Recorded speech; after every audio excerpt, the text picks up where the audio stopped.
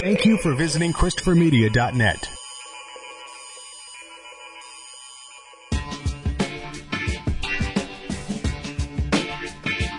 From Asthma Core Studios near Detroit, Michigan, it's Unregimented. Gangsters, what's up, guys? And now, here are your hosts. Welcome back to Unregimented. I'm Aaron. I'm Rich. And it's just the two of us today. Chris is off doing what he does, which is sometimes has to travel and work in a pretty extensive schedule. But that's all right. He'll be back next week. Oh, I didn't mention that this is Unregimented number 207. Did I? Yeah, we're slowly creeping. You tell I don't always do the intro.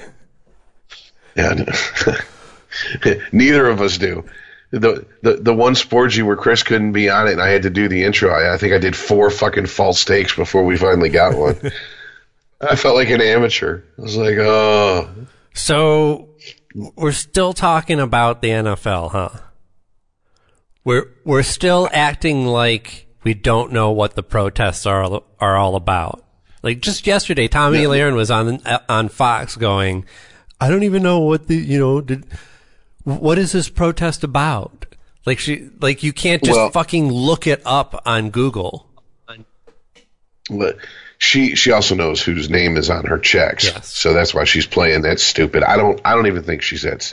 Here's the thing: I don't think she's stupid at all. But she damn well knows what these protests are about. But not talking about what the protests are about has become a talking point against the protest. Mm-hmm. It's real simple. I broke it down on Sporgy. I'm going to do my best Chris impersonation. Thursdays on ChristopherMedia.net. But I said, look, man, everybody knew what the students at Kent State were protesting. Right. They weren't protesting Kent State because they were on Kent State property. Everybody knew that Rosa Parks wasn't protesting the bus.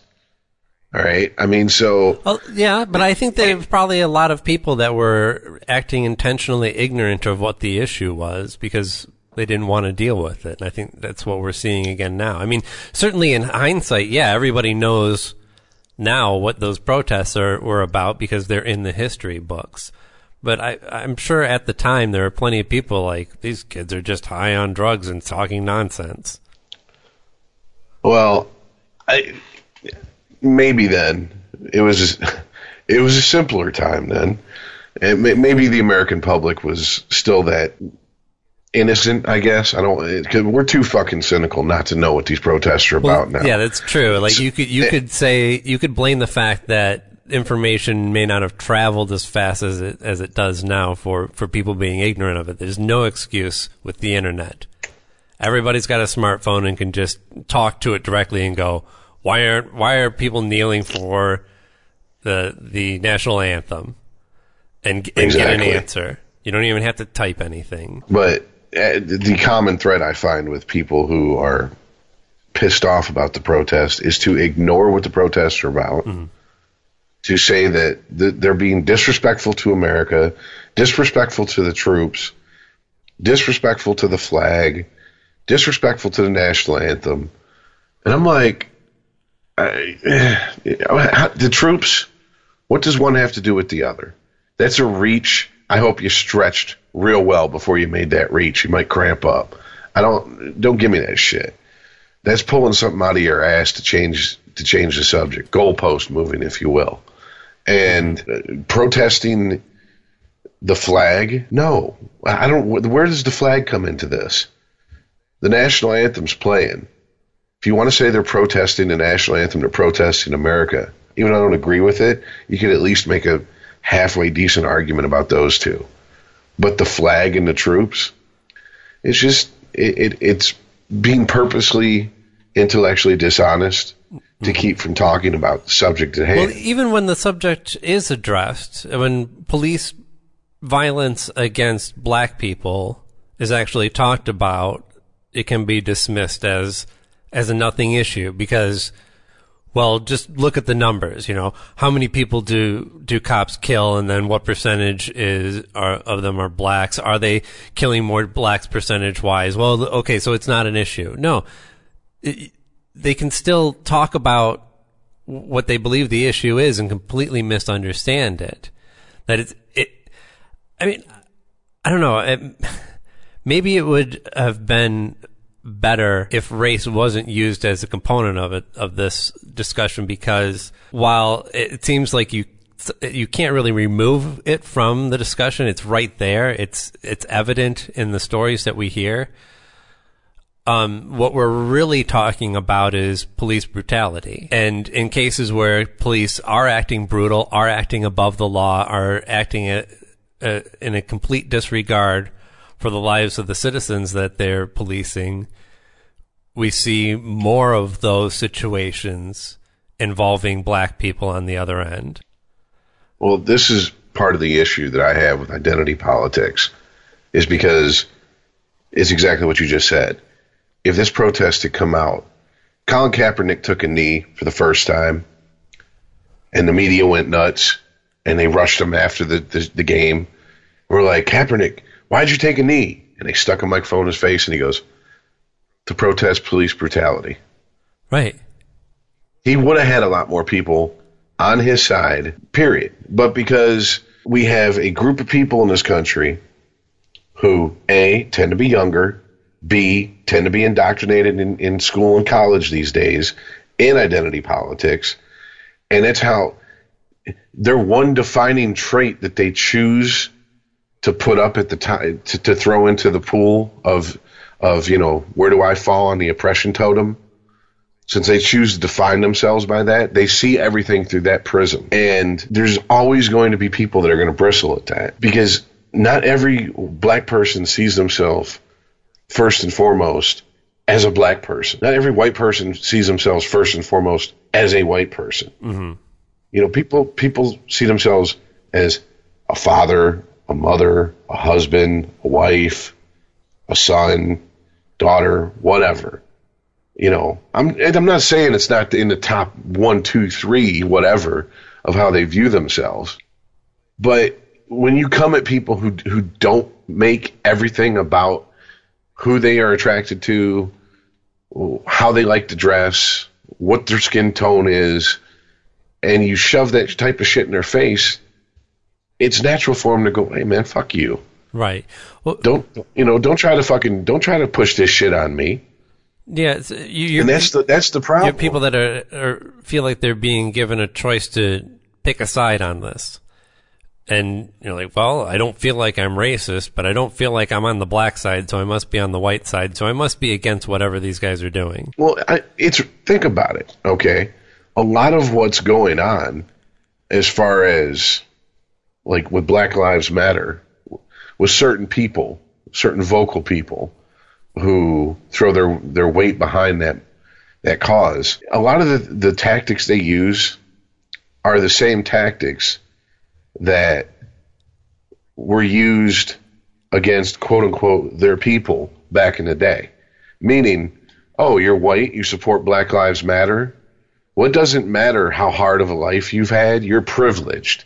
And until you walk around hanging your head in shame and doing what we tell you to do, then you're not an ally to us. You're not a real ally. Mm-hmm. And it's a bunch of bullshit. I mean, it's no different and I'm not saying it's no different in someone saying this back in the days of slavery to a slave. I'm not saying that is no different. What I'm saying is to use that line of logic. The line of logic is no different than going, well, if you're one of the good ones, then you'll let us know, and, we'll let you live in the house, and we'll let you do this, and we'll give you special treatment, mm-hmm. but you'll let us know what's going on. You'll be an ally to us. I mean, don't you want to help? Don't you want to help? And those slaves are trying to run away and start shit and get an uprising going. Mm-hmm. They'd be much happier if they just understood, right, that they need to throw in on our side. And it's like, dude, you don't win people over with this. And Well, here's the thing. I don't know that you win people over in any situation, really. And when we talk about changing the police force so that we don't see these types of this type of behavior, this above the law attitude, if we were in an ideal world, I know this sounds very Pollyanna-ish to say, but like it shouldn't matter whether a cop is racist or not. It shouldn't matter what he personally believes. He's got a pretty clearly outlined job for him to do, and if he does that accurately, and if the law is fair, then the results will be fair. But instead, we have a lot of cops. I have no idea what percentage, but enough for me to say a lot. I'm not saying a majority of cops, but a lot of cops that aren't doing their job according to the law. They feel, if I was to put myself in that mindset, I would say that they feel like, well, they understand what's good and what's bad, what's right and what's wrong, and that's why they're in this job. And ultimately, it's about results, right? And certainly as a society and through Hollywood, we've propped up the man who doesn't play by the rules but gets results to the point where it's a cliche. And we hail that person, And I'm not anti-hero movies. I enjoy quite a lot of them, but I understand that they're fantasy. And there was an incident in Detroit that happened a couple weeks ago where a car ran a red light or something. Some kid, did something stupid, some traffic stop, right? And the cops pulled him over and he ran from the cops. Well, okay, so logic dictates that if you're running from the cops because of a traffic stop, there's something else going on, right? But obviously in the person's mind that ran. Right. Well, in the mind of the cop too. Like, okay, this is something other than a traffic stop. When we find this guy, we're going to find whatever, warrants, stolen vehicles, some drugs.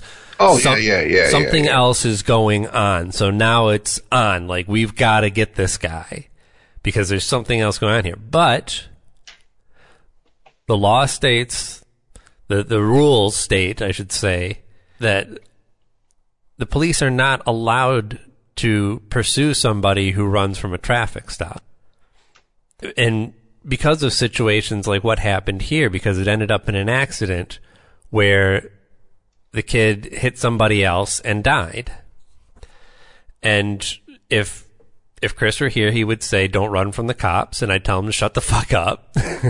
I still love you, Chris, but I'm still going to tell you to shut the fuck up because you're not wrong, but it's not an answer. Because I should say what happened afterwards. So the kid dies, crashes, dies. The cops leave. You know why the cops left? Because they never called it in. Why didn't they call it in? Because they knew that they weren't doing their job. Part of their job is not pursuing somebody in what could possibly be a dangerous crash for the person running, themselves, or an innocent victim, and that they are not to pursue the people who run from traffic stops. Wait a minute now. This is a law in Detroit for the police. I don't believe it's a law. This is a rule. This is a policy. Thank you. That's probably the best. This is a policy that the police department has, right? So they weren't following policy. They didn't call it in. They just pursued the guy, figuring they would find something that would justify their pursuit, but knowing that they couldn't call it in ahead of time. They couldn't call in that they are pursuing somebody because, well, possibly dispatch would tell them to stop because they're not supposed to be doing that. So, kid crashes, dies, they leave, and then somebody calls 911 about the crash, and then they come back like, what's going on here? Wow. And so this is what I'm talking about. Like, I can't get into the mind and read the thoughts of these officers. But their actions speak pretty clearly that they have this idea, like I said, that they know right and wrong. They feel like they have an understanding of what their job is, and the policies don't dictate that. That's just there to trip them up or protect somebody else's ass up the chain or whatever. And that ultimately it's about getting results, and that's what they felt like they were doing. But this is what happens. And, honestly, who knows why the kid ran? Because he's young and black in the inner city? Because maybe he had some drugs on him. Big deal. You shouldn't be. I don't care if he was running pounds for of cocaine up to Canada. Like, it's still not worth a high-speed pursuit. There's very few things that are worth a high-speed pursuit. As we do see every fucking week now. I mean, I've seen 2 new videos this week that aren't getting the massive news coverage, I think, because we're starting to get desensitized to them. But it's 2 videos of people who ran from cops. Both were shot. One was killed. One was wounded. And one of my friends happened to post one of the videos. And there was, the typical, well, he shouldn't have ran. Right. And then my friend come back with, well, I didn't run, and I had 6 cops beat the shit out of me, and blah, blah, blah. And you remember I was in the hospital. Right. And then, the back and forth. And I'm reading the back and forth, and I just thought, okay, what would honestly get me so fucking frightened that I would run? Like, don't give a fuck. I know the minute you turn tail on a cop, the minute they catch you, you're catching an ass whooping. Right. Period. So that is the minimum that's going to happen to you. You're going to catch an ass whooping, you're going to get thrown in the back of a cop car, and you're going to sit in jail until the case is either dismissed or you're charged and you get a bail hearing. Period. That's the minimum that's going to happen to you. And it really got me thinking on shit that we just don't like to talk about in polite society, because we have this, if you've been convicted, you're a criminal and you get what you deserve. But I want you to stop and think about, and people listening, stop and think about this. You're a 18-year-old kid and you get pulled over, and whether they had probable cause to pull you over or not does not matter, because now you are dealing with the reality of you have 3 cop cars behind you and you're pulled over, and let's say you got a quarter or an eighth of an ounce on you. Right. Boom. Automatically you're fucked. All right. Or even just like a warrant from stupid parking tickets, or just something that guarantees you're going to not be released on your own recognizance and given a ticket. Right. You're looking at going to city, maybe even county jail, and sitting courtside until you can make bail, if you can make bail. And jail is such a fucked up place that I've known some tough motherfuckers that I wouldn't fuck with, who've went and came out and said, if they ever fucking try to bullshit and railroad me into going back to prison, I'll blow my head off, or I'll suicide by cop. I'm not going back. And if these hard ass motherfuckers, I mean, we're talking real ass fucking people who do the shit, who do the dirt, make no bones about it. They're on that side of the law and they're very comfortable with it, and they're willing to fucking die versus go back. What do you think a scared ass 18-year-old kid who's going in behind some bullshit little fucking petty drug possession charge is going to get when he walks in there? Especially if you're not connected. Especially if you walk in there and you don't know anybody. He's going to get your ass. He's going to get beat. He's going to get raped, and then he's going to get initiated into some club to protect his ass, and then he's going to be in organized crime. Exactly. And I mean, that's something I imagine goes to the back of every. Look, obviously, I was about to say I've never been black. It's not like I can somehow become black in the future, no matter what Rachel Dolezal says. But no, I imagine if I was an 18-year-old black kid, and I like to smoke a little bit of weed, but I was no straight up gangster. I don't have no connections like that. I'm not, my name don't ring out in the streets like that. Yeah, I'd be fucking terrified of going to jail. Mm-hmm. I would.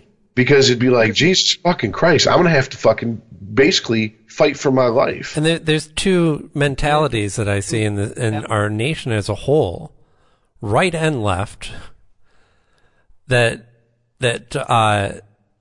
allow this type of behavior to go on. One is that if you come in contact with the police, you must have done something wrong.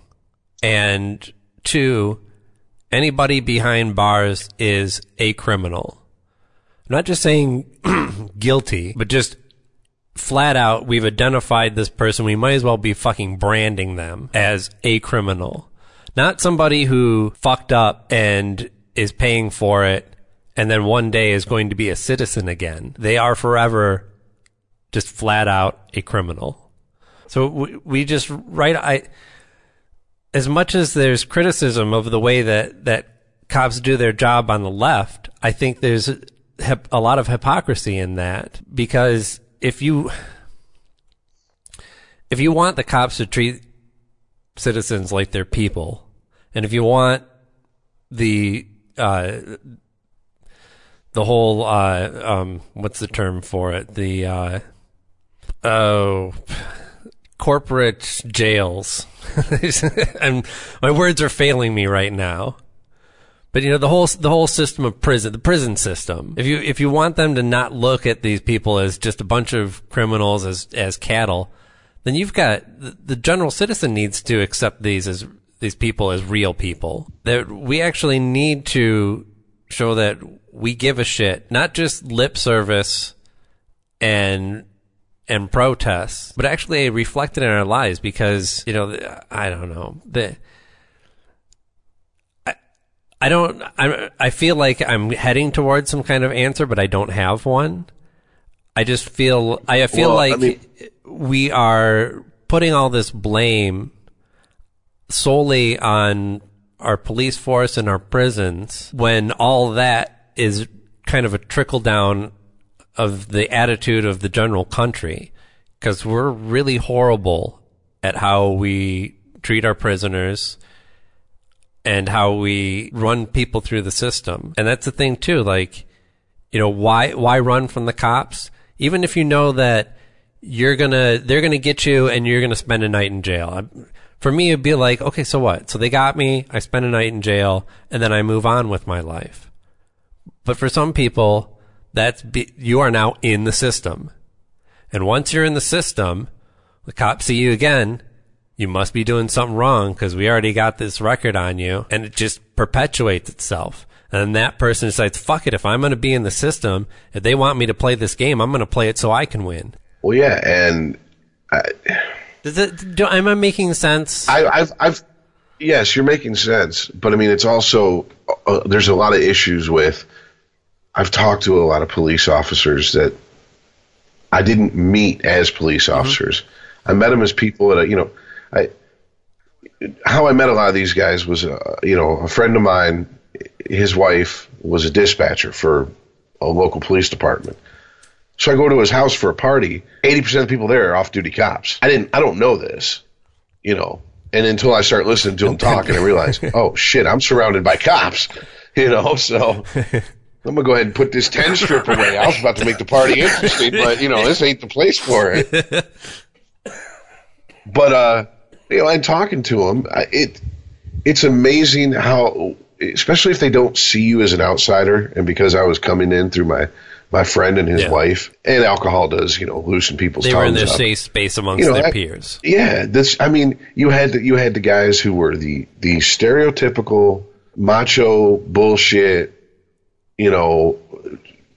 peaked in high school, pissed off that they did, and I became a cop because it's a way to fucking exert power over other people. You had that percentage of cops, but you also had a larger percentage who would say, a lot of the shit that I end up doing isn't what I signed up for. I have to enforce a lot of bullshit laws.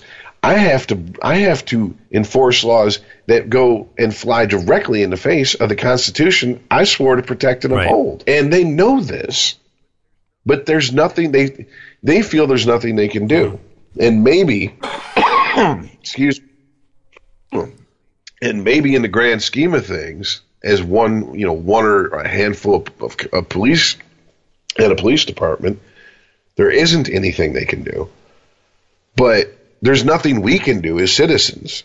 If they feel powerless, how the fuck are we supposed to feel? Well, yeah. And you can't vote a police department. You can't vote every police or a police officer at a police department out. They're not a sheriff. But you can vote for the right laws. You could give a shit about, I don't know. Like, I know I sound like a hypocrite a lot of times, because a lot of times on this podcast, I am criticizing police officers. But I also believe that that the country has basically said, as a whole, we don't want to deal with this shit. It's kind of gross. Like, running people down and locking them up and shit. Like, we'd just rather not think about it. Can you do it? And the police officers go, yeah, we can do it. And then we find out what they did. And we go, that's really gross, man. Like, you shouldn't be doing that. That's out of line. So see, I don't even think it's that. You can't have it both ways. You can't say, like, we don't want to be involved, but then when shit goes wrong, like, oh my God, this is outrageous. I don't even think it's that big of a case of being lazy. I don't think laziness. I don't think laziness. It's a fear of having to confront it. It's not about being lazy per se. It's that a lot of people would just rather not think about it, of avoidance. The most pissed off I've ever made, a friend of mine who was a police officer, was basically describing his job without all the indoctrination bullshit that was shoved in our heads as kids. Meaning, police officer's your friend, blah, blah, blah. You call them when you got a problem. They come help you. No. You guys report on crimes after they've happened. The only crimes that you actively try to stop are crimes to where you can get people in the system, drain them of money, and basically collect revenue from. You have vice squads whose whole job is to go bust up strip clubs in Detroit. That's what these guys do. They dress in plain clothes. They have their badge on a chain. They stick it under their shirt. They go into strip clubs in Detroit. They get sexual acts performed on them by the strippers, and then they bust the club and the strippers. Doesn't count as evidence until you bust your nut. I think Detroit finally changed the law to where they can't close the deal with a sex worker of any sort and then charge them. But that's just a recent change in the law. So do we not have an understanding that if you go to a strip club, especially the type of strip club that offers that type of service, you're looking for that type of service? It's not being forced upon you. It's not out walking the streets so the children will see it. Strip clubs don't even have windows for fucking the most part. You have to go seeking this out. And these people that work at these clubs understand that is what is being sought out. And yes, you can get into the tiny minority of a percentage that are forced there. People that are, forced into the job, whatever. But for the most part, most of these women, the very vast majority, are not forced to go to work and do this job. Yeah. For whatever reason, they've decided, I'm cool with it. Well, I don't see a problem with it. And a lot of them will flat out tell you, I'm just being honest. Your wife tricked you into marrying you. And now that she's got you and she's got that ring and it's legal, she's threatening you with taking half of your shit plus a percentage for every kid. I say just pay me up front, and then we'll both part ways with a smile. Well, what you're describing is actually all illustrated perfectly in The Deuce. And, if you've seen anything else that David Simon's been involved in, Treme, The Wire, Homicide, Generation Kill, he doesn't come at a subject just from one side. He comes at it from all sides. So he wants to tell the story of how prostitution kind of morphed into a huge boom in in the porn video industry, he's going to show you how everybody's involvement in it, and a heavy hand is played by the police. And so far into, I mean, I think we're nearing the end of season 1, and it's probably going to be a slow play out of the story. We're not really seeing the guys who are pulling the strings on this. We see it from the officer's perspective of that have to go out and do the duty of rounding up prostitutes and pimps and moving people off of certain corners.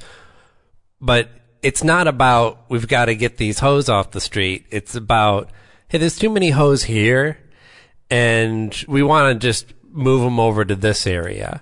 You know, a lot like what went down in Boston in The Wire, the Amsterdam situation. It's kind of what they're doing with the prostitutes in The Deuce. And there's plenty of examples of that where it's not about stopping. I mean, first of all, I'm agreeing with you on the idea of a victimless crime. Like, we shouldn't have the whole reason that girls do get hurt and ripped off to the degree that they do is because it's illegal in most places. Yeah, because I'm going to tell you what, I have a sister who lives out in Vegas. And once you get outside of Vegas, you go to like the Moonlight Bunny Ranch, you ain't going to go in there and treat one of those girls disrespectfully, because you will get the fuck beat out of you and thrown out the door. In a heartbeat, you will get the shit beat out of you. Right. I mean, that's you like, probably have one of the other patrons, like, you'll have some NBA player on your ass just for, like, sullying the reputation of the place. Like, man, we come here to chill out. Get the fuck out of here.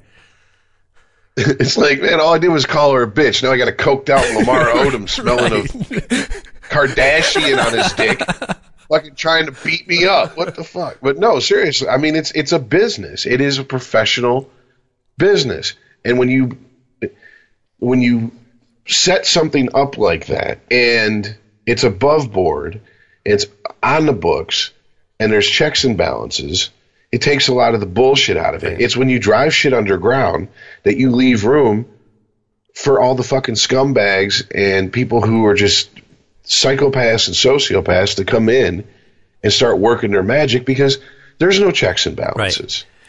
You know, if you're working the corner on a Friday night, and you see one of your fucking, you know, fellow hookers out there, and her pimp walks up, grabs her by her hair, throws her in a fucking car, and disappears, and you don't see her the next night, you can pretty much figure out what happened. Right, but they don't get well, in The Deuce, you know, the police aren't going, we've got to stop this prostitution. They're like, you're being too open with it. Let's go over here and do it. And by the way, why don't I get a little blowjob while we're here? I mean, hey, I'm a cop. You're a prostitute. This is your tax for me not taking your ass in. So, but no doubt, I know I'm referencing fiction, but no doubt that this plays out in reality all over the place, where you have. Well, I mean, I can tell you. I was going to say real quick. I can tell you from my band days that I knew a lot of people who dated, were in long-term relationships, married to dancers, strip. I mean, let's just call them. Let's fuck it. Let's just call them what they are, strippers. And yeah, it was a constant. You know, there's always things that you were worried about. Are you going to get ripped off? Is someone going to try to go too far into VIP against your will? And are you going to have to, you know, fight the guy until you can get a security guard or a bouncer in there, whatever. But one of the main things was it was a constant thing. On a long enough timeline, I'd say probably once to twice a year, almost every girl would get busted by Vice, and if they worked in Detroit, with what they would call a simulated sex act. And that could be everything from any contact whatsoever during a lap dance, which defeats the purpose of the lap dance if you're not supposed to have contact, to her rubbing her knee on his crotch over his fucking pants. Isn't everything? I mean, isn't everything a stripper does a simulated sex act? Isn't that her whole job? Exactly. So even if this was a stripper who's like, I don't give hand jobs, I'm not sucking and fucking in the VIP, I don't offer takeout, I don't do none of that shit. I'm above board. All I do is give lap dances, you know, boom, that's still enough to where you now have this citation. You have to go downtown and go to court and appear and pay a fine, and it's on your record, and et cetera, et cetera. And it's just like what you said. It's like, there's plenty of Vice cops that were like, I've heard plenty of stories. I've seen it firsthand when I've been in a bar when Vice has busted it.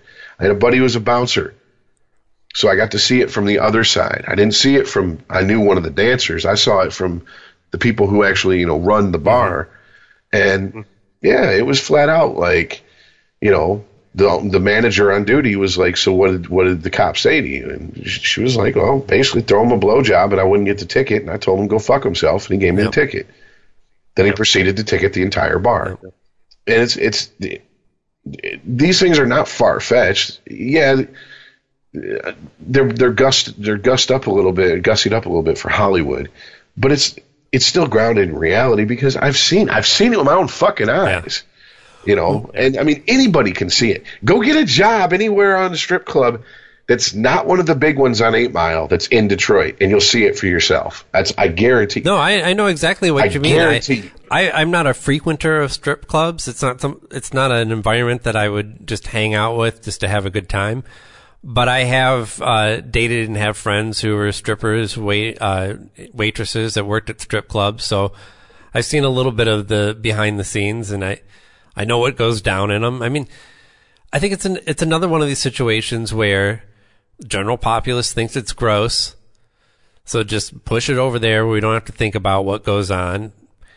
And in this case, it leaves it wide open for the police to run rampant over it in different ways where they're just taking advantage of the situation. I mean, in the example that I keep referring to in the Deuce, it's they're getting direct payoffs from the mob to direct the prostitution traffic. But I don't know. I feel like I veered us off topic on this whole prostitution thing. I guess we were just talking about police in general, huh? Kind of, but let's be honest here. This is part of the issue here.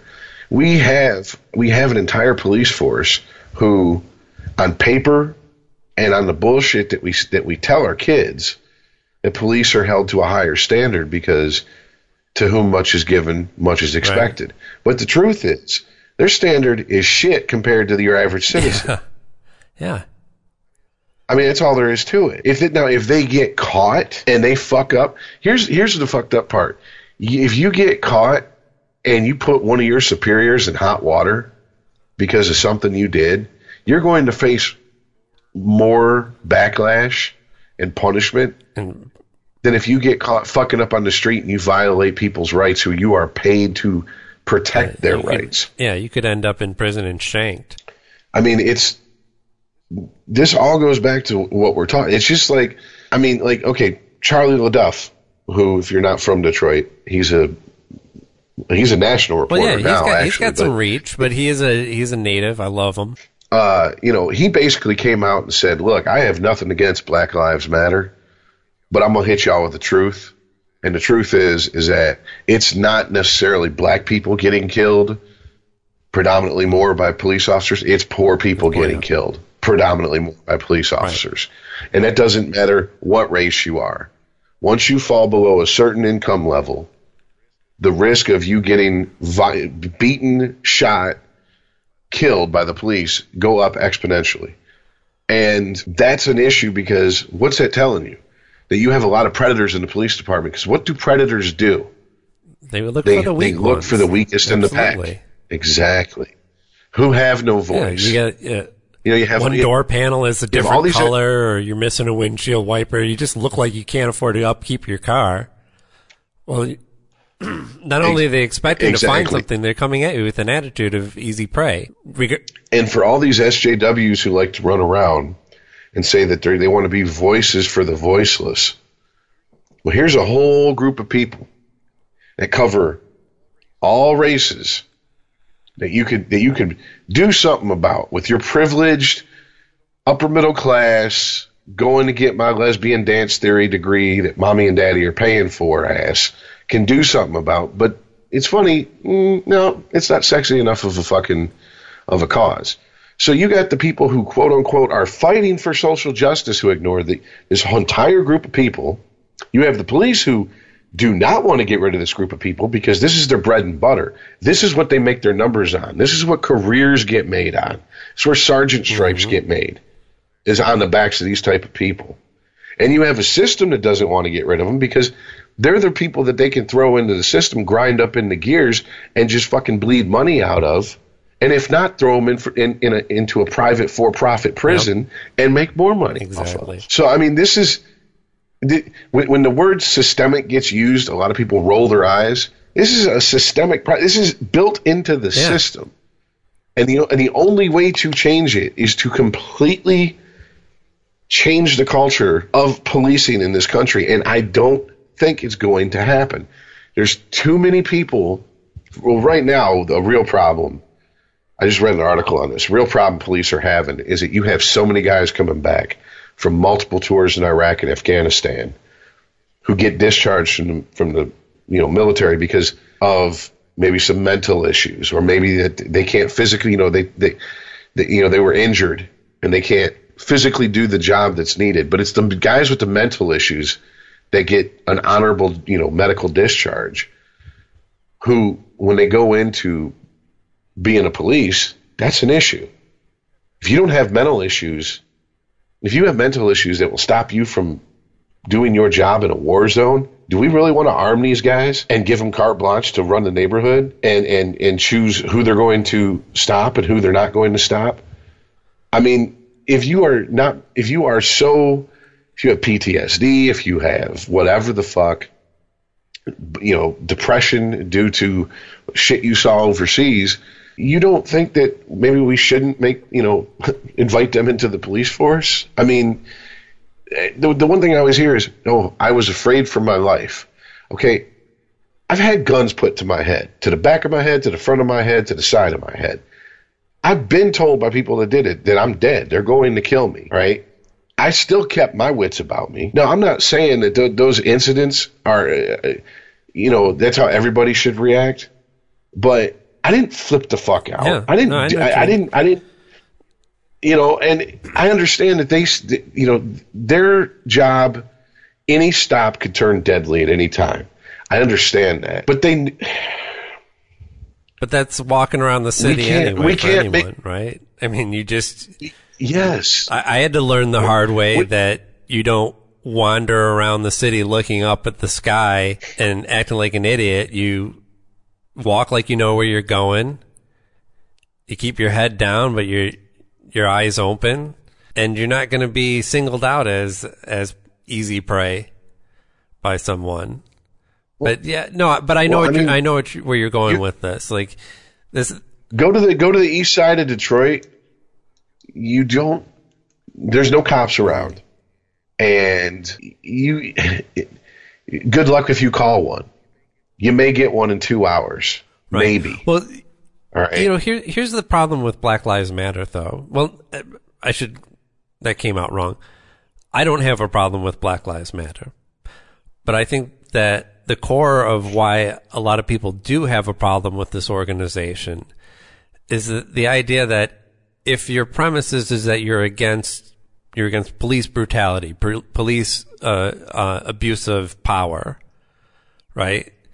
If that is your core message, then that applies to everyone. And there's plenty of examples of that going on all over the country of pick your race. Doesn't matter, right? Now, if they're predominantly black, we can have a conversation about that. But when you decided as a group to just go, we only care about these ones because they're the same color as us, and not take up the cause of anybody of another color who is getting gunned down by the police unjustly, then your organization stinks of racism. And again, to clarify, not to me, I don't see it as a racist organization, but they leave it open for people with racist inclinations to make an easy case for why Black Lives Matter is a racist organization. I think if they were really serious about police injustice and they wanted to make a difference in black neighborhoods and inner city neighborhoods, they would take up all cases of police abuse of power, of police brutality, regardless of race. And I think they would be taken a lot more seriously. Well, I think this is a subject we should actually fucking get a black person on. Just go ahead and should we call in somebody on this one? We should go ahead and mine this subject because look, it's hard for me to listen to the show without and take myself out of the show. Yeah. And what I mean by that is, I know Chris, I know you, we all know each other to a certain extent. We understand the intent with some of the things we say. But if you just listen to this show, except for we preface most conversations with, we understand not all cops, not even most cops are like this, but then we go into a discussion. We really haven't turned a critical eye towards, Black Lives Matter. And there does need to be a critical eye pointed towards Black Lives Matter because it's such an open movement. You have people coming in, like, the lady who says, if you're white and you inherit anything, you need to gift it to a poor black family. Mm-hmm. And she's a so-called leader of Black Lives Matter. The other so-called self-appointed leader of Black Lives Matter, that they were at a rally and they were staging where they were going to start their protest. And she said, all the white people to the back, you haven't earned the right and you don't deserve to be up here in the front with us. And these were people that were there to march with Black Lives Matter. These things don't get reported in the media because the media, one, there's certain elements of the media that wants black people and white people at each other's throats. Fox News is very rarely going to push a story that's narrative is this cop was bad and this black guy that the cop fucked with was right. That's not in their makeup. That's not their bread and butter. That's not their audience. On the flip side, MSNBC is very rarely going to report a story where there was a black criminal, he got pulled over, he tried to kill the cop, the cop made a justified shooting, the criminal died, and the cop was cleared of charges. Mm-hmm. Why? Because that's not their bread and butter. That's not going to get their base riled up. If you had, to throw in another example, let's say you had some outrageous story that sounded like really juicy, like a man guns down his pregnant wife, right? Murders mother and child. And then it turns out that you're getting ready to run this story and then you hear, the baby and the mother both survived and they're fine. And she was shot in the shoulder. Well, then you go, okay, cut the story. Nobody's going to give a shit about this. And you still have the same story about a husband gets angry enough to gun down his wife and unborn child, but they didn't die. So it's not salacious. It's not salacious enough. And we don't have the body count to run this at the top of the news. Right. And nobody wants to read that. And this is we throw a lot of blame towards the media like we do the police, but we have to understand that the police are kind of self-driven and the media is driven by the populace. We have decided as a group what we will watch and what we won't, what we will read and believe and what we won't. And all the media is doing is selecting the stories that we want to read and presenting them to us. Not saying that there aren't journalists out there who aren't doing important, independent, investigative journalism of stories that need to be told. But the vast majority, and certainly the vast majority that gets consumed in this country, is just spoon-fed bullshit. And it's kind of hard to blame Gerber when your babies are eating this shit up. It's kind of hard to say, maybe you should have a better quality product. Maybe McDonald's should make a better burger when we're eating the fuck out of their fucking horrible burgers. Yeah, you're absolutely right. It's our desire for the outlandish, the salacious, and it's the media going, Fuck it. We're just meeting a demand. That's all we're doing. But they also know there's still ethics classes in the journalism degree, okay? Yeah. Whether or not they pay attention in them is irrelevant. They still had to take them. All right, you have a responsibility not to yell fire in a crowded theater. Yeah. And the media gets a pass on that. And this is one of the things that irks me about people that are so quick to try to throw any type of speech they don't like out in the First Amendment out the window and say, fuck it, it's not protected. It shouldn't be protected. Let's find a way to make sure it's not protected. But yet, it's a hyperbolic statement on the person's part who said it. I cannot remember their name. But I feel like there's more than a grain of truth to it.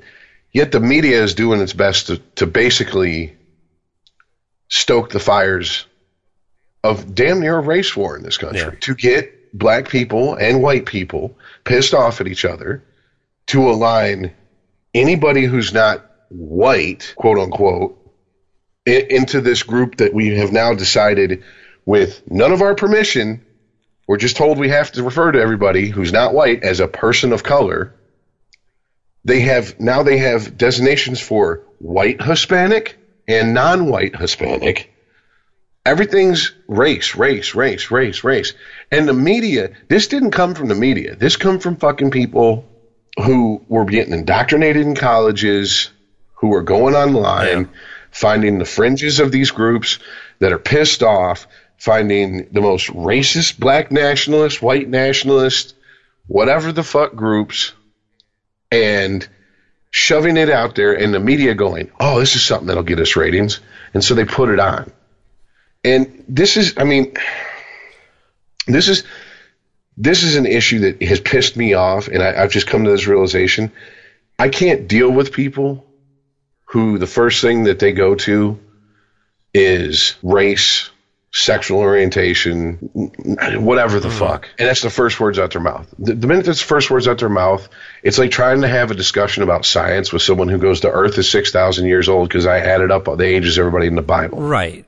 That's what it came out to. Recent example of that on Twitter that I saw is somebody found a case where a transgendered man was arrested for assaulting somebody in a woman's bathroom, and they're like, "See, this is why you can't have this. This is why they shouldn't be allowed. I told you they're sick people. Like, no, people are sick and people do sick shit." And sometimes those people are white, sometimes those people are black, sometimes those people are gay, and sometimes they're straight, sometimes they're transgendered. Doesn't matter. You can cherry pick all you want to prop up certain examples of why we shouldn't allow these types of people to do this, or why they're responsible for their own actions or something, when others aren't. But this kind of gets us into another topic that I wanted to talk about too, with the most recent Richard Spencer appearance. But I wanted to go back to something real quick, because you had mentioned the military, because we were talking about police and how a lot of people coming out of the military are attracted to the police as a career option. And that also brings us back to our original topic, which we were talking about the NFL protests. They were protesting police brutality. Colin Kaepernick at least was. And the reason given for the outrage was a lot of disrespect for the troops, right? And I mean, well, first of all, I think anybody who says I support the troops should always be asked a simple question. One word: how? They ask, what do you mean? Clarify for them. How exactly do you support the troops? I just want to know. I don't understand what that means. I don't feel like I'm anti-troops, but I don't personally do anything to support the troops, and I don't say that I do. I don't volunteer any of my time or money. I don't actively join any causes that help people coming back who may be suffering from PTSD or something like that. Somebody who maybe needs some help, needs just a leg up, get back on their own 2 feet. I don't do that, but there's plenty of organizations that do. There are people who do that. So don't say that you support the troops because I don't even know what that means. Unless you, I mean, if the person comes back with, look, I work at, I work for this organization, or I always donate money to this cause, or, if you've done actively something, then that's great. Speak up. But in the last week, we've finally seen how Trump feels about troops, which I don't think he really thinks about them at all until somebody says, Mr. President, we need a statement from you on this or that. For example, he is more than willing to tweet endlessly about these NFL protests and what's going to happen and what they should be doing and who should and shouldn't be fired and all this. I mean, taking all this great interest and direct meddling in a business in the U.S. is just insane for a president, first of all. But he's got all the time in the world for that, but 4 troops get gunned down in Niger, and he has nothing to say about it until he's basically forced to. And I don't know if you followed any of this. He was asked about it in a press conference, right? Or, yeah. I don't even know. It wasn't really a press conference, was it? It was just, he was, some opportunity where he was talking. A reporter asked him. Yeah, a reporter asked him, if he, what he thought about, what happened in Niger or whatever. And he's such a transparent liar. I mean, he gave her the checks in the mail answer. Like, oh yeah, I already wrote out letters to all 4 of the families. I haven't sent them out yet. I mean, it's only been like 10 days. I don't know what the fuck he's waiting for if he's had these letters ready to go. But first of all, that's bullshit. And then when we find out what he actually does say to people, he also claimed, I should back up a little bit. He claims that presidents just don't do this normally.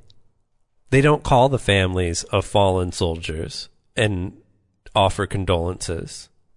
That's not a president. Obama, very little other presidents did this.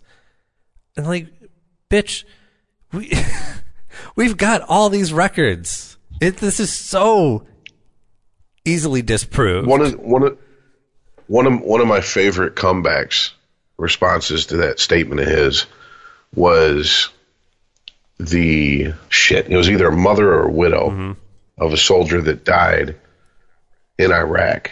And this is why Bush was still president. And she tweeted out, basically called him if I remember the tweet, called him a fucking liar. I think the Bush came and saw her and held her and hugged her and was like very warm towards her.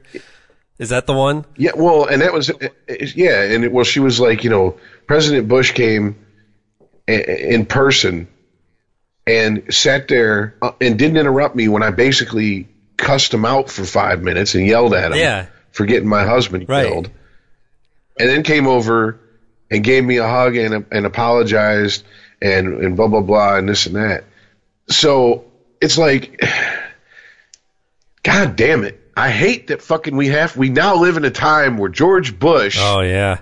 Oh, I feel sympathy for him, and I'm starting to like him against my better judgment. Well, if you saw his recent speech, I mean, it's hard not to like what he has to say. No, it's true. It's true. But I mean, I want to get to that, but I just wanted to real quick. Her tweet started a firestorm of tweets of people saying the same thing about Obama calling, about Bush visiting and Obama visiting people at Walter Reed. And there was no press Clinton there. showing up and not touching my ass. When Slick Willie takes time out of fucking sticking cigars and interns and starting wars to divert you from the fact that he fucked an intern with a cigar, to go visit you as a wounded troop, that it's like Chris says about his job. Honestly, when it comes down to brass tacks, they're not going to fucking choose you over losing $1. But they make you feel appreciated. They do a good job of that. Mm-hmm. And that's what Trump doesn't understand. Look, as much as I despise most of what comes out of his mouth, most of his fucking nonsense. Trump's. Yeah. Yes, I hate to say this. I agree with the thought behind he knew what he signed up for. I almost did a spit take there. I was just drinking my coffee. No, okay, you know what? It's not, this is not conscription. These guys were not drafted against their will. These are guys who voluntarily joined up. They knew the risk. Yes. To say that to a fucking grieving mother makes you a so out of touch with reality asshole. Well, it's about the delivery. You know, okay, so we heard the story about he called up a mother of a fallen soldier and said he knew what he was getting into, right? And then the official statement from the White House is this never happened. And then was it General Kelly? Yeah, General Kelly was in the room with him when he made this call and he talked about it.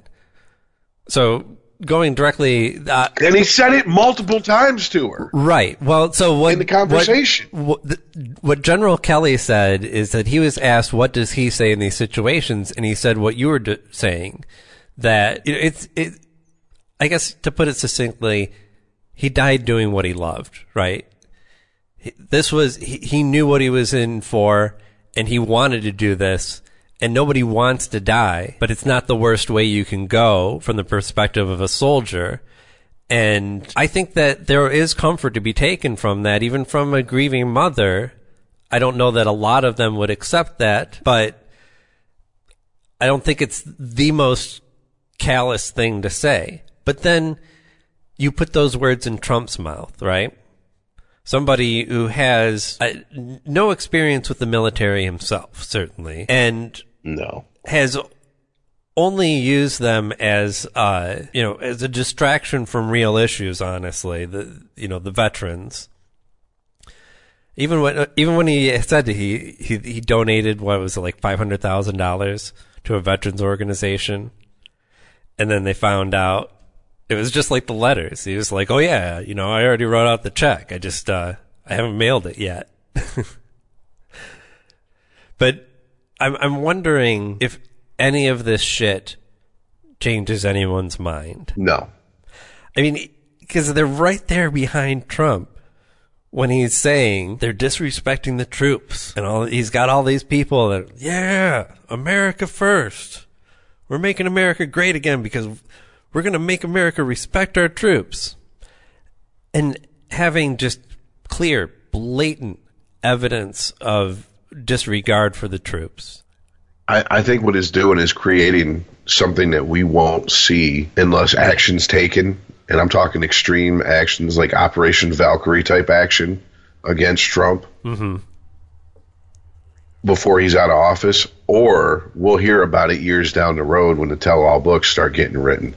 Especially since, let's be honest, Trump's not in the best health. He's an older man. If he stroke. God forbid gets stroke.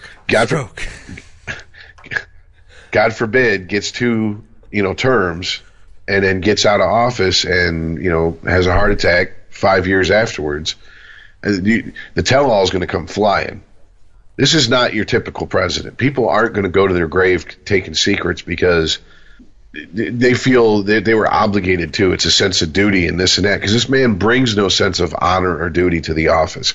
He's completely tore down the office of president to where we don't laugh as hard as we should at the thought of President Oprah Winfrey or President Dwayne Johnson. We might chuckle, we might have a snide remark, cute little, quip, but we don't belly laugh and go, that shit'll never happen, because he's president. And on top of it, he's the most unprofessional president ever. I think what he's doing is the general public have already made up their mind. And sadly, I think most people fall in the category of, I don't give a fuck as long as gas stays low, I still have a job, et cetera, et cetera. Then you have the people who despise him and the people who support him. And the people who despise him, he's never going to do anything that's ever going to get them to go, you know what, he did a good job on that. And the people that support him are even more insane because they go, he didn't say that. And if he did, he didn't mean it. And if he did mean it, you didn't understand it. And if you did, it's not a big deal because others have the said only worse. thing that Trump could do to completely lose his base is go back to the Democratic Party like he originally was. I find it interesting how little of his Democratic history actually comes to light. Nobody seems interested in talking about that. But because, yeah, I think you're right, because they understand Trump as merely a tool in both ways, like as a complete douchebag idiot type of tool, and as something that you can use to achieve a goal. Same way you use a shovel to dig a hole if you want a hole. If you want certain policy in your country, Trump is the tool that's going to allow that to happen. And, ultimately, a lot of these people are just worried about the long game. So what if he fucks it? As long as nothing blows up too much, as long as we don't have too much disruption of our current system, long term, he'll be able to put some judges in place and, fuck getting a cake from your gay baker. We just don't have gay bakers. I think the people behind the scenes see what he is, and either they're Kool-Aid drinkers or they're people that are like, this guy is off the reservation. He's completely floundering out there on his own. There's no loyalty anywhere. There's loyalty as long as you say something good about him, but the minute you even have a perceived slight against him, you're off his list.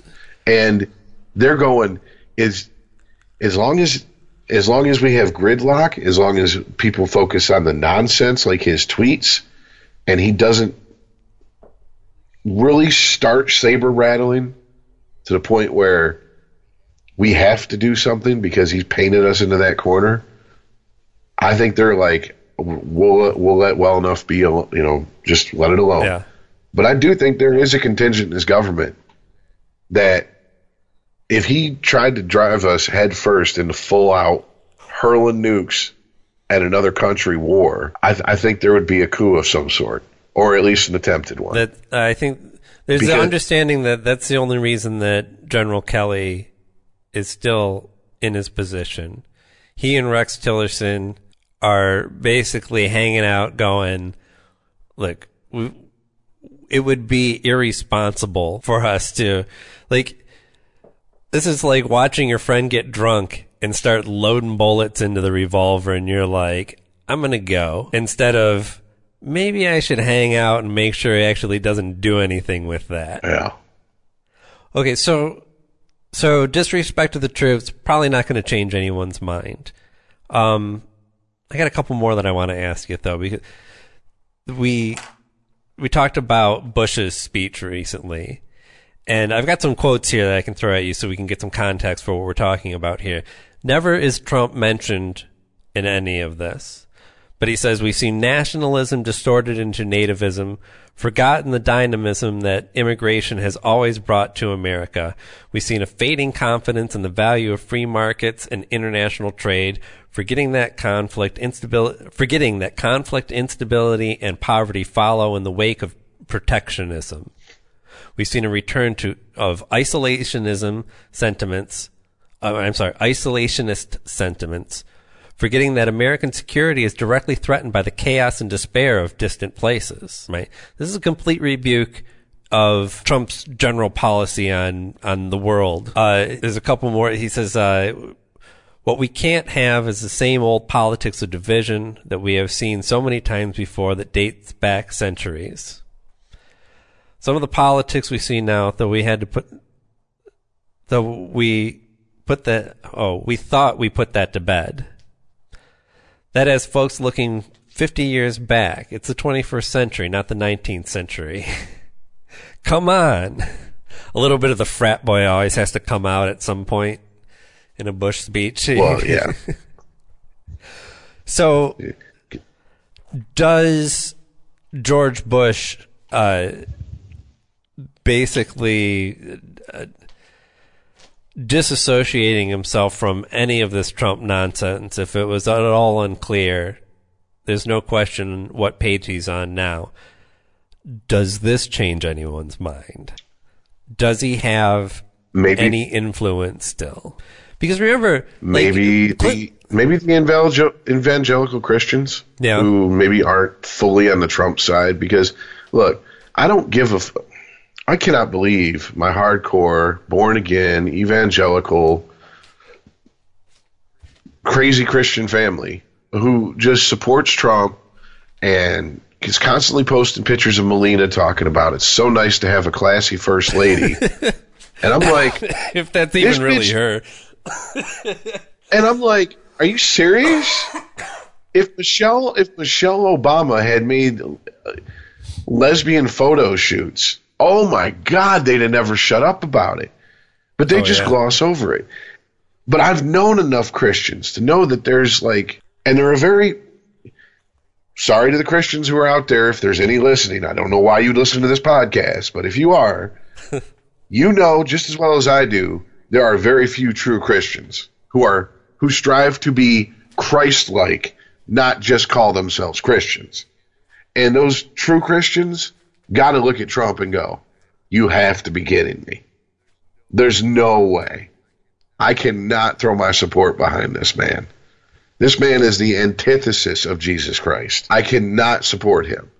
And Bush, for all his bullshit, I think he was genuine about his faith. He seems like a very simple-minded person, so it kind of puzzle piece A fits with puzzle piece B pretty good. Simple-minded, a whole bunch of faith. I think we just lost our powerful direction. I think we just lost our singular Christian listener.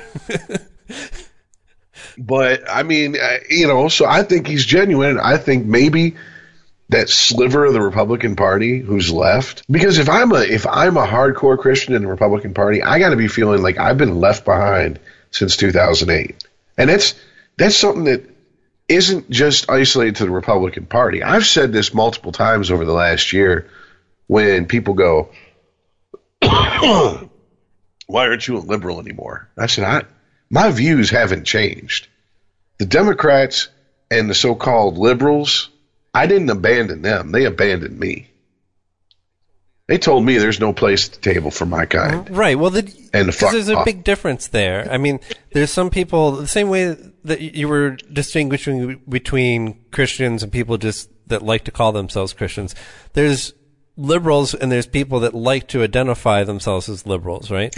And people who are just identifying with the cause move with the cause, right? So when politics go more left or more right, they go with it because that's where my people are going. Whereas other people just have certain values that tend to be rather constant. And when those align with a certain political party, then they support them.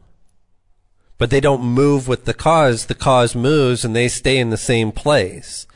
And I think I don't know if that's even a minority in this country, honestly. Because we've talked a lot before about how a lot of what drives these huge arguments on social media, these debates in the news, this is driven by the fringes on either side. So you have a lot of people in the middle who at one time identified as liberal or conservative. Their values never changed. And now they find themselves in a situation where they can't even vote for that party, much less come out and say, damn right I'm liberal, or damn right I'm a Republican, or I'm conservative, or whatever you may be.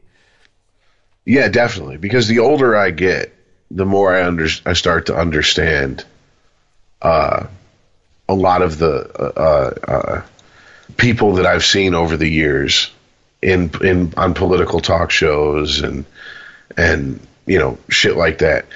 I mean, just case in point of someone who I don't believe has changed their politics, but the political party that they were always lumped in with has completely shit on them, is Noam Chomsky. Yeah. Noam Chomsky, one of his quotes have been making the rounds recently online about, basically I'm paraphrasing, so forgive me for that, but basically the quote is, if you say you support free speech, yet you want to silence speech you don't like, then you don't even understand free speech, let alone support it. Right. And I watched that get posted in a debate group, and I watched all of the so-called progressives come and attack Noam Chomsky as a fascist and a Nazi. Yeah.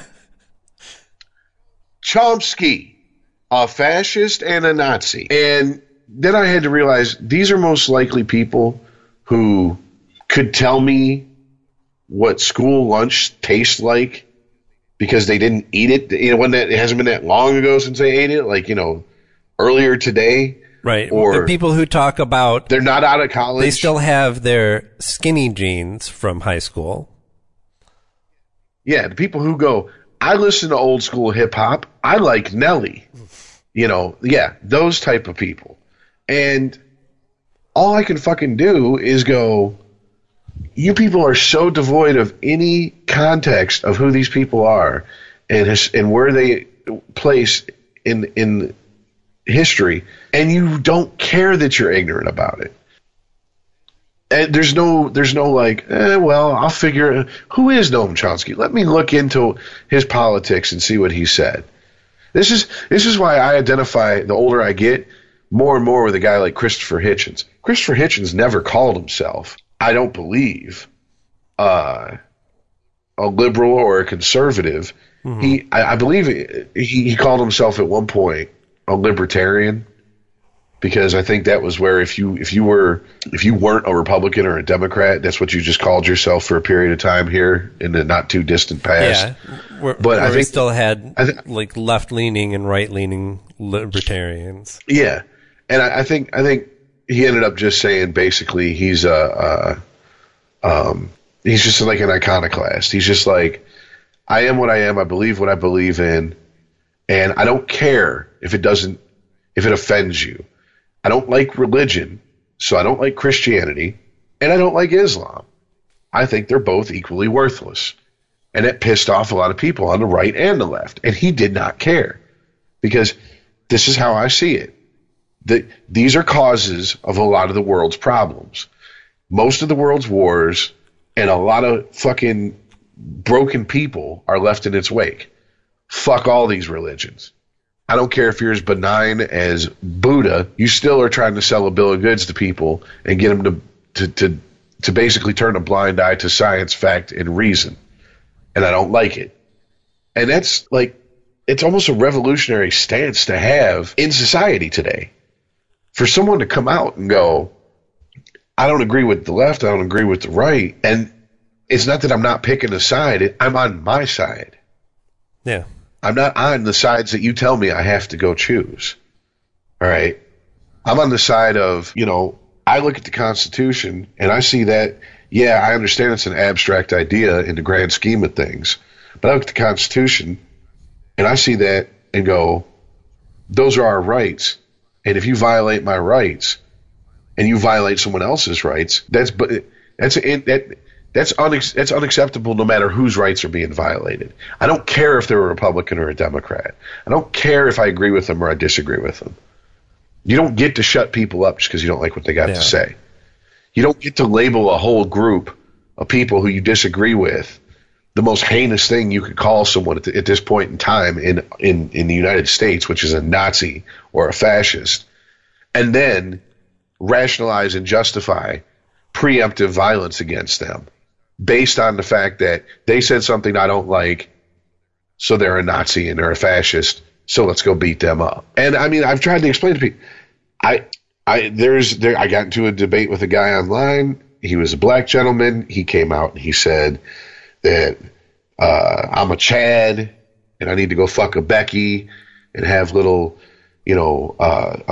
cave children, and that, that they were kings and we stole their land from, and all this shit. And that he don't give a fuck about my life. My life has no value to him. I said, that's the difference between me and you. As a human being, I don't give a fuck about you. You're a useless piece of shit. As a human being, if I saw someone violate your human rights, then they would not have a problem just with you, but they'd have a problem with me. Even though, personally, if you were on fire, I wouldn't piss on you to put you out because you're that much of a useless fucking cocksucker. But you still have the right to be a useless cocksucker. I don't have you've done nothing to warrant me taking your life or to wish death upon you. Is basically, and he couldn't understand that because in his mind, he's black, I'm white, I'm the enemy, fuck me, any means necessary. And I'm like, yeah, but here's the deal. The very country that you hate and you shit on at every opportunity, rightfully so in a lot of ways, is the country that provides you the freedom to be able to say this shit. Take your ass to some of the countries in Africa and try to talk against your leadership.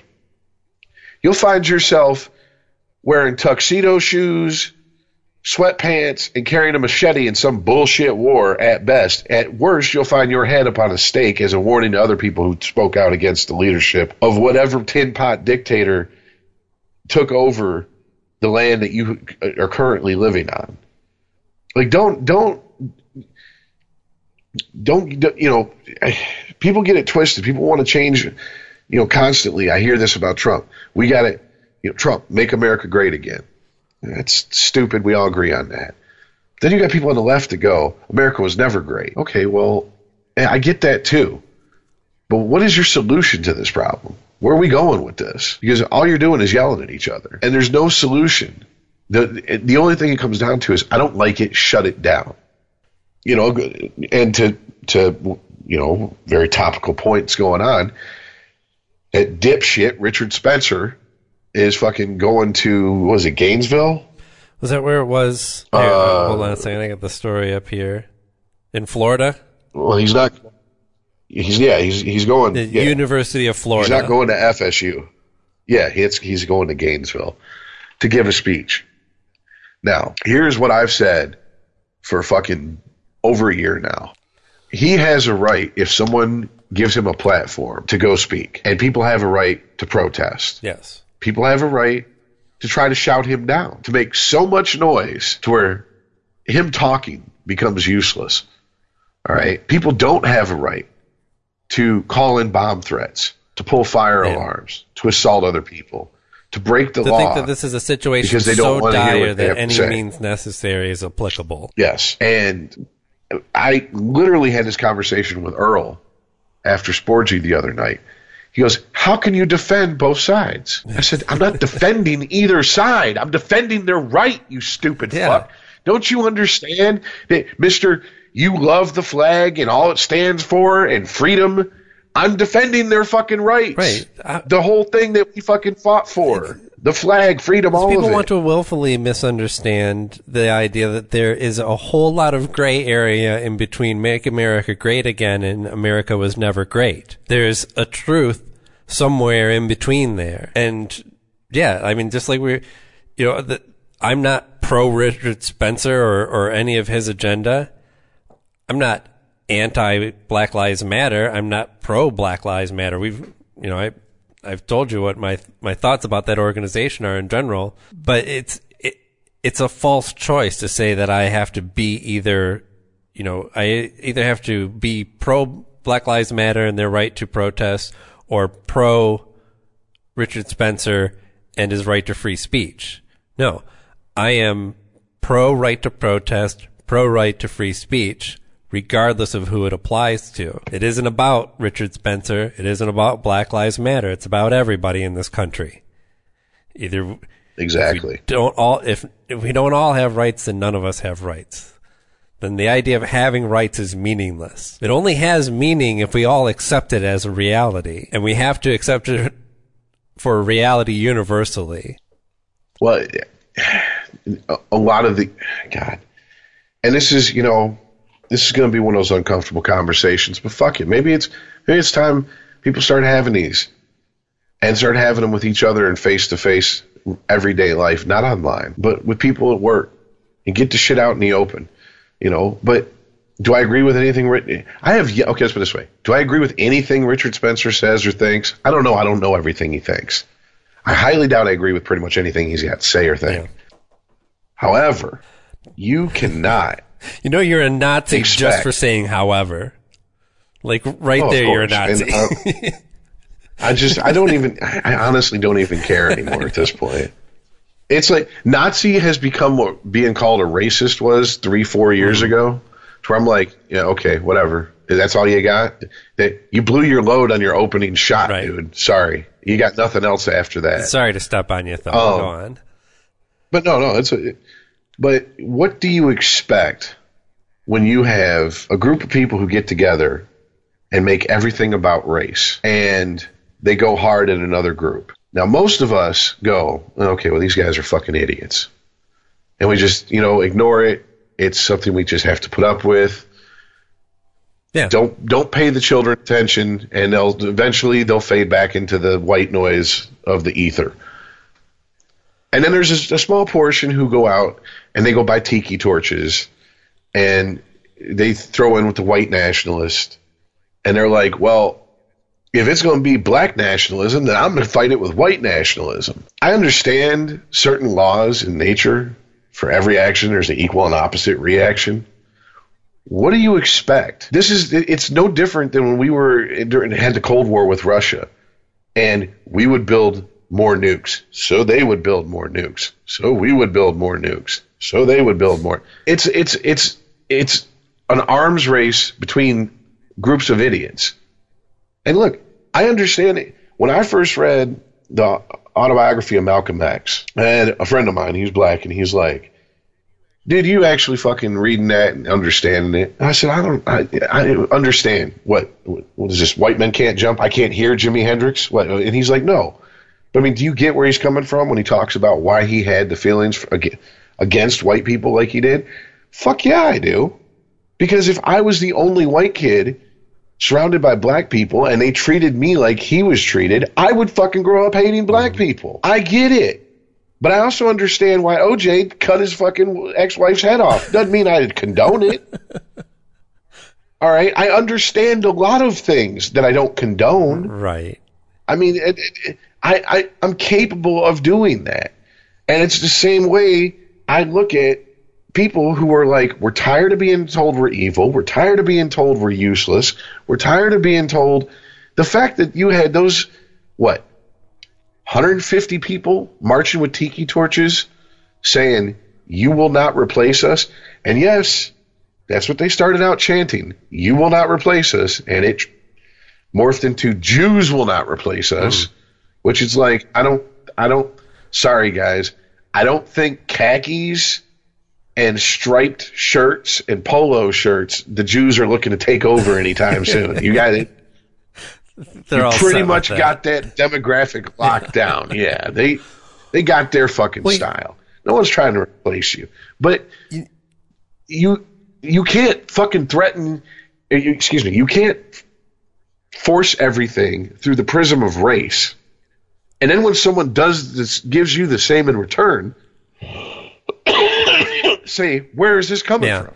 Well, the fuck you mean? Where's it coming from? I had explained to me, not directly to me, but listening to a podcast that Mark Bernardin was on, who is a writer and co-host of Fat Man and Batman with Kevin Smith, and he explained why there's a difference between black culture and white culture. Black pride and white pride. Why it's acceptable to say that you're proud of your black heritage, but illogical to say that you're proud of your white heritage. And I know that seems contradictory, but let me see if I can explain this properly. Because a lot of black people that got to this country did so through slave trade, they were removed from their country and removed from their roots. And they know that ultimately they probably came from Africa, but they have no idea which country in Africa. And so they can't talk about, Nigerian pride, because they don't know if they're from Nigeria. And so that's all that they have is their black pride and their black culture. Now, that's rarely the case for white people in this country. I know I'm not interested in my heritage. I'm not like, I didn't do a 23andMe. I didn't get a family tree plotted. I just know where my family comes from, just through knowledge and understanding that was handed down through generations, mostly a mix of Scottish and Irish. If as a white person I want to talk about I want to be proud of my Irish heritage or my Scottish heritage. That's not a problem. And rarely do we criticize that type of behavior. But to say that you're proud of your white culture, your white background, that there's this greater white culture that you're part of is completely illogical and racist, because you're flat out judging people based on the color of their skin. These other people in this country that have the same skin color as me are all part of that same culture. It's just not the case. And again, why is that acceptable for black people too? Because what other option have they been left with? They don't know their country of origin. So that's all. If they want to have pride in their culture and their heritage, that's about as close as they can narrow it down, is we're all black because we came from Africa. Oh, so there's the difference. I totally get it. No, I've seen that argument put forth online before, and I'm like, I understand it, but I also understand that you go back 100 years, and if you called an Italian a white person, they'd most likely try to kill you. If you called an Irish person a white person, I don't know for sure. All I know is what I've been told secondhand through family and friends who've actually lived and spent time in Ireland. There's still certain parts of Ireland where if you basically say that they're part of the UK, you got a problem on your hands. You got to fight. Quick, big time. Like, you better...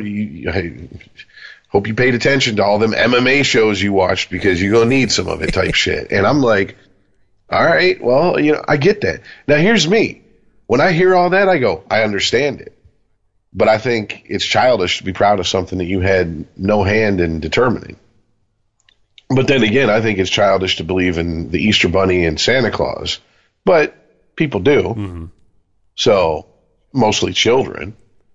But I mean, gay people, just for an example, and so to give a contrast instead of race, to kind of hit at my point I'm trying to make, gay people have fought very hard, and I think have done a goddamn good job of explaining no one chooses to be gay. Yeah. Especially, you go back 50, 100 years ago. Why would you? Yep. Why would you do that? Why would you purposely put a target on yourself? Have to live a second life? Have to have a secret life? Submit to chemical castration. Yes. And if you get outed somehow, could be thrown into an asylum and just basically tortured until you go, oh, I'm straight. Yep. I don't like men no more. I like women. Right. And one of the... Something about that car battery really made me like pussy. Yeah, I know, right? Like, no, I don't need no more electroshock on my balls. I'll fuck a bitch. It can't be as painful as that. But no, I mean, the final, and I didn't even really need it, but it was just boom. It sealed the subject for me. Was talking to my friend Corey, who is now my coworker, is going to be my roommate. He's gay, and talking to him at work when it was just him and I at work, and him talking about when he was younger, wishing he was straight. He's not even religious, and at one point he said he prayed that if there is a God, he would make him straight. And the times that he has had sex with women, how he goes, Rich, let me put it to you this way: gross and squishy. Sorry. If you thought your life depended on the fact whether you could have sex with a man or not, could you bring yourself to do it? And I'm like, yeah. I mean, that's a hard one to answer. I mean, gun to my head, I might be like, you know what? You're gonna have to fuck a corpse, homeboy. Pull the trigger. I mean, that's really like, and I couldn't voluntarily. So you're literally ride or die on that shit. I'm not sucking no dick, and I'm not taking nothing up the ass. That's just all there is to it. And honestly, I can't. And here's he's laughing about it, is what I'm saying, because I mean, I'm at work, so I'm putting 100 on 10. I'm amping it up for comedic effect, and and I said at one point, I'm like, I can't imagine looking down, getting a blowjob, looking down, and gently stroking the guy's buzz cut who's blowing me. And he's like, now you know how I felt when I had a girlfriend, a quote-unquote girlfriend, but it was for the sake of not getting the shit beat out of me in high school. It was all for appearances. And a desire to fit in. And we would have sex, and it was like, I don't want to do this. I'm forcing myself to do this.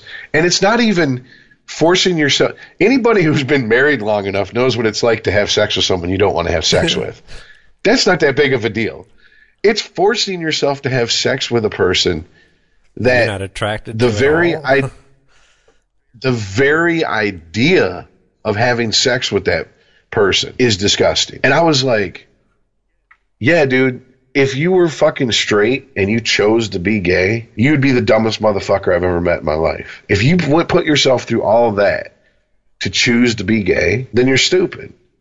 You should have just chose to be straight. And he goes, exactly. And that's what sealed the deal for me. So if they've worked so hard and they've went to such lengths to try to get straight people to understand it's not a choice. It's the way we're wired. It's a chemical reaction, whatever, in our brain, whatever the fuck it is. Then why the fuck are you proud of it? Now, you could take pride in accomplishments, but to take pride in something you had nothing. I didn't do anything to earn this. To me, it's like, are you proud to be straight? I didn't. No. Right. I did nothing to be proud of. I was born. Now, it's just like people go, are you proud to be American? Why? Because I was born here? I didn't choose to come here. You know who should have pride? People who immigrate here. They fought to be, especially legally, they fought to become Americans. They jumped through the hoops. They should have more pride than any natural-born American. But I can be grateful that I'm American without going, I'm proud to be America, America number one, everybody else sucks. I can be grateful to be born here. And believe me, I think that's how I feel. And it's not because I look down on gay people, but I'm grateful that I wasn't born gay, because I'd have been an angry faggot. That's what they'd have called me, because I'd have been up in everybody's fuck you, fuck you, fuck you. I'm not hiding shit. You got a problem with me, come handle it. Come see me. I'll take you out back and work that ass over, one way or the other. I mean, that's how I'd have been, because that's just not my nature to hide who I am from from the world.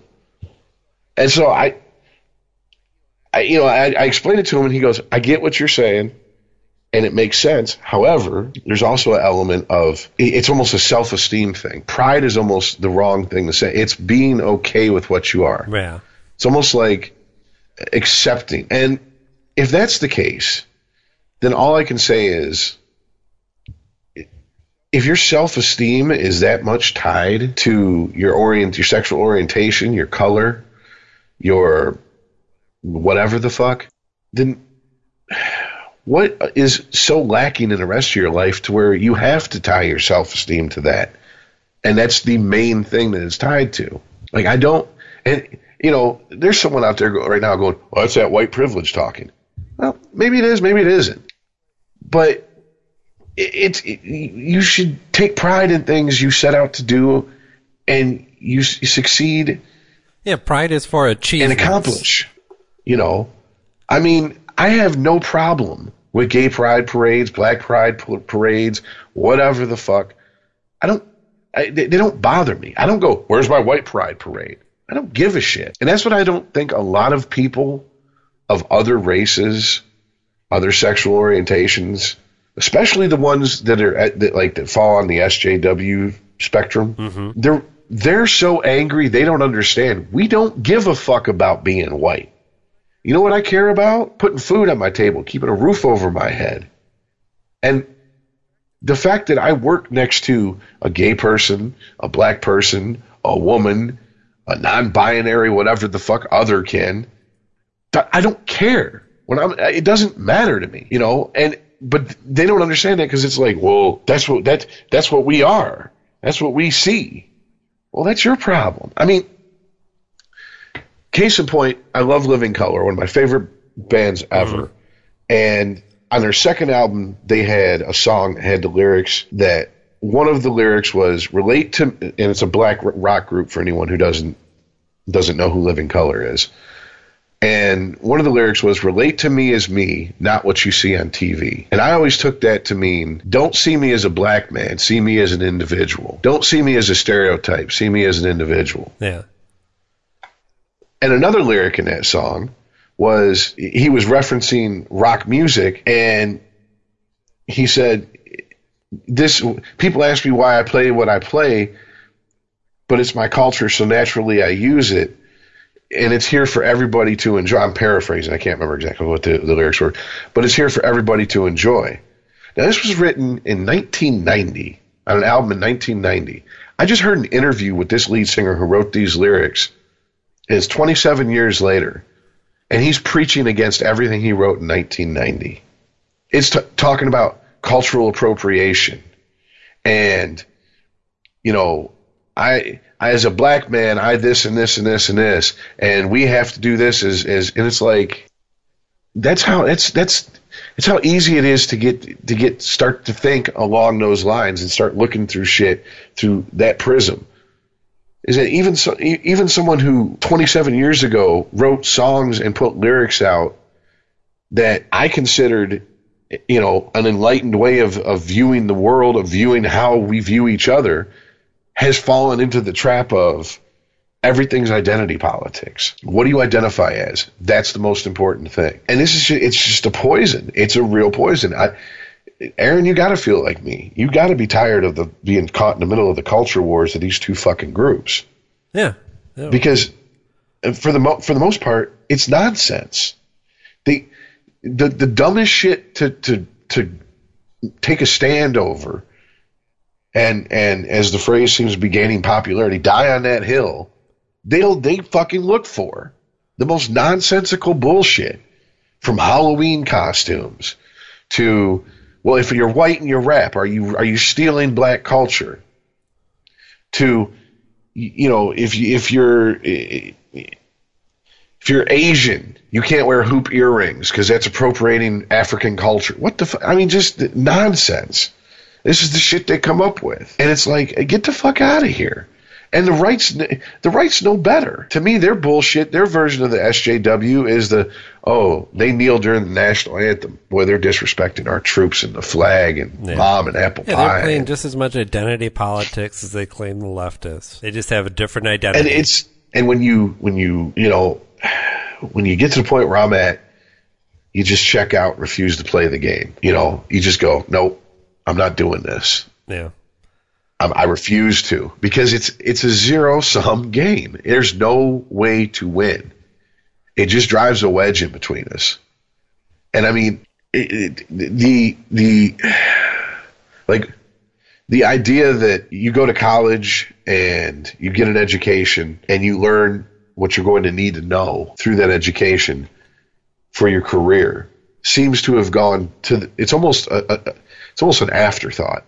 It's now you go to college and you find out, depending on your race, your sexual orientation, your economic status, you find out where on the oppression totem pole you fall. And then the lower you are in that totem pole, the more you have to do the walk of shame, the more contrition you have to show.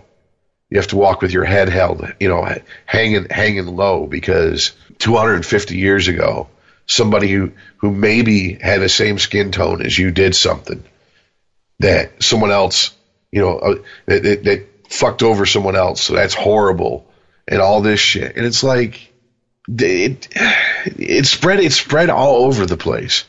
And we always say on this show, it's a very vocal minority, but man, that minority is not as small as we think it is. And it's getting bigger every day. More and more people are fucking choosing up sides, and it's tiresome. It's tiresome for me, because I'm like, I'm on the side of fucking righteousness. I'm on the side of freedom. We were born absolutely free, and depending on what country we were born in is how many rights we got fucked out of. Our fight shouldn't be with each other. Our fight should be for the rights that we were born with. That's how come I say, white privilege? Fuck white privilege. It's not privilege. It's not privileged for someone to respect your rights. That's not a privilege. That's what they're supposed to do. You have the same rights as I do. You're just being denied your rights. So let's go get your fucking rights. Let's take them back.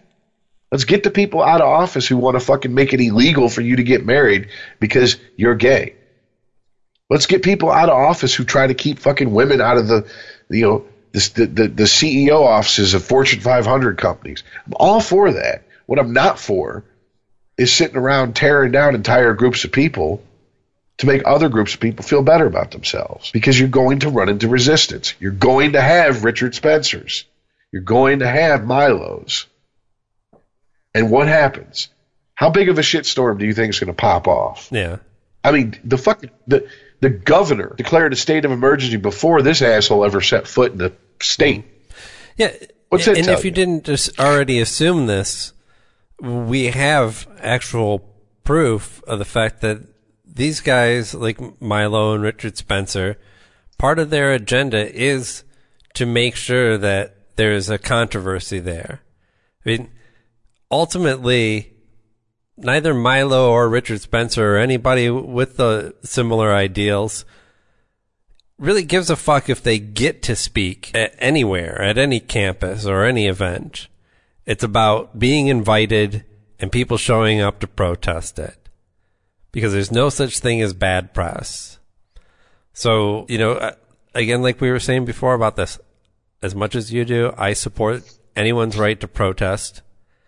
I support people's right to go and protest Richard Spencer. I just don't think it's a very good idea. I don't see what's to be gained by it other than Richard Spencer gaining more followers on Twitter. Yeah, but I mean, I think that the followers he does gain and the people that will come over to his way of thinking were people who were already thinking that way anyways. That's where the false narrative of he's going to something that I was told in high school made so much sense to me. If no one was afraid of what you had to say, they wouldn't try so hard to keep you from saying it. If they knew you were going to go out there and spew bullshit, why would they fight so hard to stop you from saying it? Go out there and expose yourself as the jackass you know you are. But if they stop you from saying it, you get sympathy from a certain group of people. Yeah. You're martyred. And exactly. And people who are sitting maybe, to the right of center and going, I don't agree with this white nationalist shit. I don't agree with this Nazi shit. But you know what? God damn it. I'm tired of fucking anybody on the left can stand up and say any goddamn stupid ass fucking thing they want, and we all got to stand up and applaud, and it gets run on the news, and everybody acts like it's the best thing since fucking sliced bread. Yeah, anybody who has a dissenting opinion gets shouted down, doesn't even get to be heard. So fuck that. I mean, it's so fucking ironic that we're both old enough to remember when we were kids, it was the left fighting for free speech because the right was trying to always shout them down. Mm-hmm. Whether it be the Christian right or the conservatives, shut up, no one wants to hear your shit, put labels on albums, we got to, can't have kids see movies, and put ratings on television shows, and can't have books and magazines that say this shit. Now the left is doing the exact same thing, and I'm like, how do you not see? This is not that long ago. This is 30 years ago. You guys have flipped sides when it comes to this issue. Well, doesn't that tell you that you're extremist on both sides, and it's not meet this new boss same as the old boss? We've gotten nowhere in 30 years. But part of that comes from the fact that there's no such thing as any individual right for anyone to be ultimate, right? We have limits on all of our rights and there are limits that we try to agree on as a majority. It just doesn't always happen in that fashion. It's always, I don't know. It's not that clear cut as to say it's about pro-free speech or anti-free speech. For the longest time in this country, we've always had an idea of that free speech is an ideal that we strive to achieve, understanding that there are clear situations where those rights have to be taken away. I mean, the same way any other right that anyone enjoys, you know. I have the right to get in my car and drive across state lines anywhere in this country that I want to, as long as I'm not on private property. As soon as I run my car into somebody, that's where my rights stop.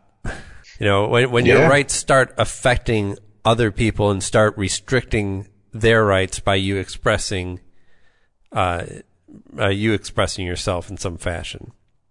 So there certainly has to be a discourse and a back and forth, and certainly these things will change. I mean, that is part of the brilliance of the way that this country is set up, is that it's a malleable document that was created that says people are going to change, and as they change, they'll have different needs, and we need to make sure that the law keeps up with the people and doesn't become obsolete, and therefore abandoned or ignored, because you can't have a cohesive state like that. But certainly there's times where certain groups go to extremes, where they go too far in the idea of protection. And in, like, liberals in the 90s, protecting the kids, they went a little too far in what they thought should be reasonable to, you know, do something which seems like a very reasonable idea on its surface. Keep kids from encountering violent and sexual things in media. But it's not really that cut and dry. And now we've got, you know, your right-wing extremists who are saying the same things about, for example, immigration. A lot of the talk about immigration, while it may be at base racist or just xenophobic, the reason given is safety, protection. We don't want just anyone coming into this country, because then you let all these criminals in, and look what happens. Even though statistically it's proven over and over again across the whole fucking country that people who come into this country, especially illegally, do not commit crimes. Not ever. Everyone can find examples. Outside of being here illegally. That's the crime they're guilty of. Right. If you want to get down to it. Yes. But if I'm someplace I'm not supposed to be, under threat of imprisonment or deportation, back to a country that I fought to get away from, the last thing I'm going to do is stick my head up and make a bunch of noise and draw attention to myself. Right. I'm going to keep my head down, work hard, and try to stay the fuck off the radar. Right. It's just like when you go to boot camp. Or you sneak into the 21 and up show, and you're like, well, I'm not going to act a fool here, because exactly. Somebody's going to kick me the fuck out. You know, it's just like in boot camp with the military. Yeah. I've had so many people tell me this over the years, including former drill instructors. The best place to be if you don't want to catch hell is dead center middle of the pack. Because if you stand out because you're so good, they're going to fuck with you. And if you stand out because you suck so bad, they're going to fuck with you. I've had former drill instructors tell me they've had graduating platoons who they would call people's name and they'd go, who the fuck is that? And they've been commanding them for 13 weeks because they did everything they were supposed to do. They didn't stand out as one of the best and didn't stand out as one of the worst. You know, I would imagine if I was in a situation where I was in a country illegally, that's where I would fucking go. But we also get these bullshit lies from the left. Just like about a month ago, we were talking about the Dreamers, that article that claimed that of the 2,000 or whatever people that were here underneath that act, none of them had ever committed a crime. And we all were like, well, that's bullshit. Out of 2,000 people, somebody's going to break the law eventually. Yeah. Oh, no. And sure as shit, they did. But the left was pushing no, they're all angels. No. Right. Some of them got busted for drugs. Which to me is like, look, is that a crime? It's only a crime because the law says so in my mind. But whatever. You can't win that argument by phrasing it in a false manner like that, because it's too easy for then the right to cherry pick and find those, 12 kids out of 2,000 that ran across some trouble with the law, which is well below the national average for just people in general. And it's just like the thing with the transgendered bathroom issue. Yeah. Because so many people on the left said it's never happened, the right was like, witch hunt. We're going to find us. I've heard of 3 cases since this shit's first popped off. Now, what's ironic is the right is so outraged by these 3 cases of someone assaulting somebody, a transgendered person or person posing as one, assaulting someone in a bathroom. Yet that's unacceptable. 3 out of how many ever hundreds of thousands of transgender people there are. That's unacceptable. Yet all the gun violence, that's acceptable. We just have to take that because that's the price of freedom. Yeah. And it's like, you're a hypocrite. Stop it. Right. On that just basis, stop with the bullshit. It's unacceptable that we are piping electricity into all of our houses. Everywhere in this country there's electricity, and it kills thousands of people a year. Why are we putting up with this?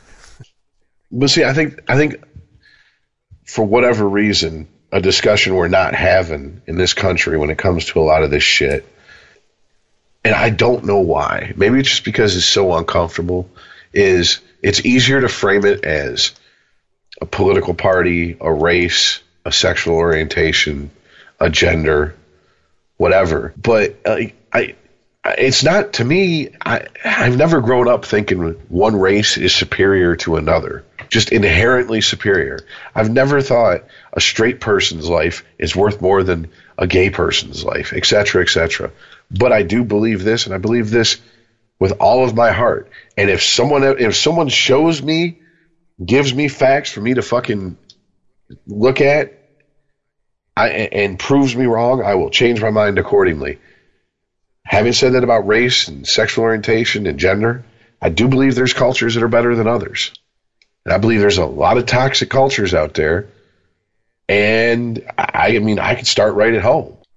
I believe the super uber religious people, that's a toxic culture. Yep. I'm sorry. The fact that rabbis chop the foreskin off of a newborn baby and suck its dick until it stops bleeding is disgusting to me. Same as it's disgusting that there's sects of Islam or whatever, offshoots of Islam, whatever the fuck they're called or would be considered, who think female genital mutilation is somehow a sacred, like, sacrilegious act. Yep. Or not sacrilegious, but you know what I'm saying. It's disgusting to me, And yeah, there's a sacred people. This is going for it. Sacred. Thank you. That's what I meant to say. The cold medicine's starting to kick in. I'm going to get my words mixed up. But I truly believe that. I mean, I'm sorry if you live in a culture or come from a culture that says if the father dies, then the mother has to get the son's permission to do anything. The oldest living son, that is. That's bullshit. Why is she being treated like a second-class citizen simply because of the accident of the gender of her birth? That's horse shit. That's a shit culture. And it needs to be fucking called out on. That's where we need to call shit out. The problem is it flies in the face of what the liberals and the SJWs think they're fighting against. I've literally had conversations and I go, how can you give a blind eye to Islam and all the sexist, chauvinistic, anti-feminist, anti-gay shit that goes on in that religion, yet savagely attack every Christian you can find here in America? And they go, because, this is literally an answer I've heard multiple times, because Islam are the underdogs in this country. So, does that excuse all that? So anybody who's not the majority gets a free pass simply because of their minority status? Stop and think about that statement, how dangerous that is. Where that road leads to. That road leads to a separate set of standards in a society that they want to be quote-unquote equal for every person. Oh, what ethnic group are you a part of? That's okay that you did that. And isn't that like kind of like some half-ass racism anyways? Like to go, oh, what, he's black and he did that? Well, he doesn't know any better. What kind of fucking backhanded racism is that shit? This is, once again, glad I wasn't born gay simply because I'd be the most militant gay person ever. And I'm definitely glad I wasn't born black because I'd have been assassinated by now. Because the first white person that said that shit to me, I'd have slapped the shit out of. Who the fuck do you think you're talking to? Right. Like, oh, you speak so well. What am I, a fucking retard? Of course I speak fucking well. I'm an educated man. Fuck you. Come at me with that bullshit. But that's the side that is fighting for these people and being a voice for these people. So we just turn a blind eye towards it. And it's really not about race. It's about culture. And I'm sorry. If you're black and you're born here and none of your family wears dashikis and talks with cliques, you ain't got African culture, homeboy. You got American culture. And it's fucked up. There's a whole lot of fucked up things in American culture that I could call out. Well, yeah, but most cultures are developed almost exclusively of the people that make them up. And, you know, there's somewhat of a cohesiveness there. And you have black people in this country who have to find their own culture and what it means to be black in America, in a culture that didn't even consider them real people until recently. I get that. But if you want to get right down to brass tacks, like, they didn't develop this country, they're just trying to survive in it. And I agree with that statement. My only problem is I'm a Nazi, racist, fascist asshole because I would amend it and say most of us are just trying to survive in this fucking shit. Yeah. You know, but I mean, I've pointed this out, and I've never had a black person, especially an older black person, who is either from the South and moved up here, or had family who was from the South, and they were just the first generation born above the Mason-Dixon line, like myself, who disagree with me. There's quote-unquote black culture has more in common with redneck hick culture, basically Southern culture, if you want to be polite about it, than any other culture in this country. Those two cultures are damn near interchangeable. Yeah, because it's about being poor in the South. Exactly. From the language that's used, the food that's eaten. I mean, this is I wouldn't call it white privilege, but I've ran across it. White obliviousness. Because it's just ignorance, but I don't know if it's willful on their part. It's just they've never stopped to think about it, and no one's ever told them. Why the fuck do you think fucking black people and Southern people eat chitlins and pig's feet and all this shit? Because that was what was left over. That was the scraps that was given to them. Mm-hmm. And so they made the best of it. They did the best of what they could do with it. But if you come from some bougie-ass, waspy fucking New England white family with money, you've never thought about that shit. Right. Why do Scottish people eat horrible, crazy shit? Yeah, haggis. Why? Right. Why? Because they were poor, and that's what they could afford. Because they did the best with what they went through famines. And like, God damn it, if you got your hands on a live animal, you're going to eat every goddamn part of it. Hey, what are we eating tonight? Stovetop and pickled goat's asshole. Okay, all right. We worked our way down to the ass and tail. But I mean, these things are just, they're just facts. They're just the truth. They don't have an agenda. They're not angry at anybody. They're not trying to win and help anybody prove a point. These are just the way things are. And when you try to divide that and go, and you try to tell very poor white people from the South and very poor black people from the South, whose culture is almost exactly the same, that they're completely separate people and you're completely different, you have nothing in common, and it's based solely on the color of their skin. That's the racism. Right. That's racism. Well, my general problem with culture in general as a concept is the fact that, I mean, it's so it's so fuzzy. Where do you draw the line? Because it seems always very convenient where you draw the lines. It's like gerrymandering a district, right? We'll just take these lines and draw out all the people that we want to be in our district. And the same way that somebody can say, well, I'm a Catholic.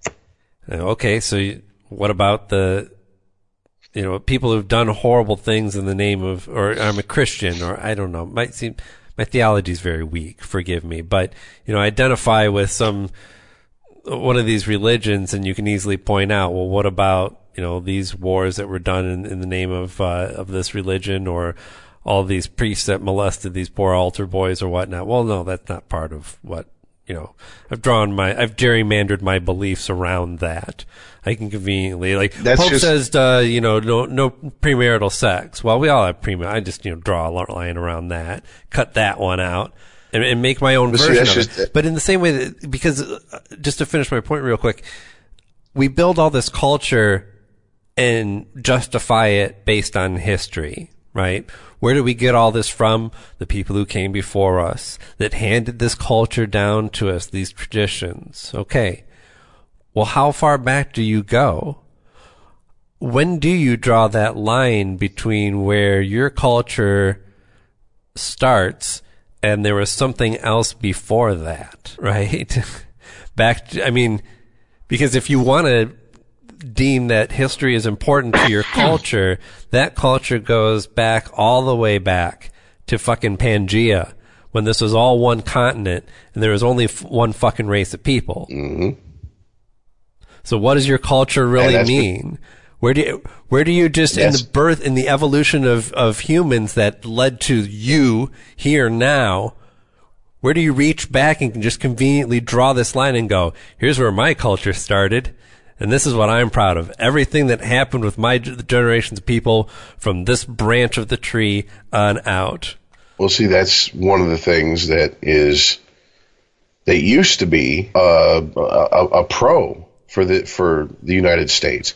At least we gave it lip service. Yeah, we're the melting pot. Our strength would be and has been that we would gain our strength from taking on all ideas and figuring out what makes sense ultimately.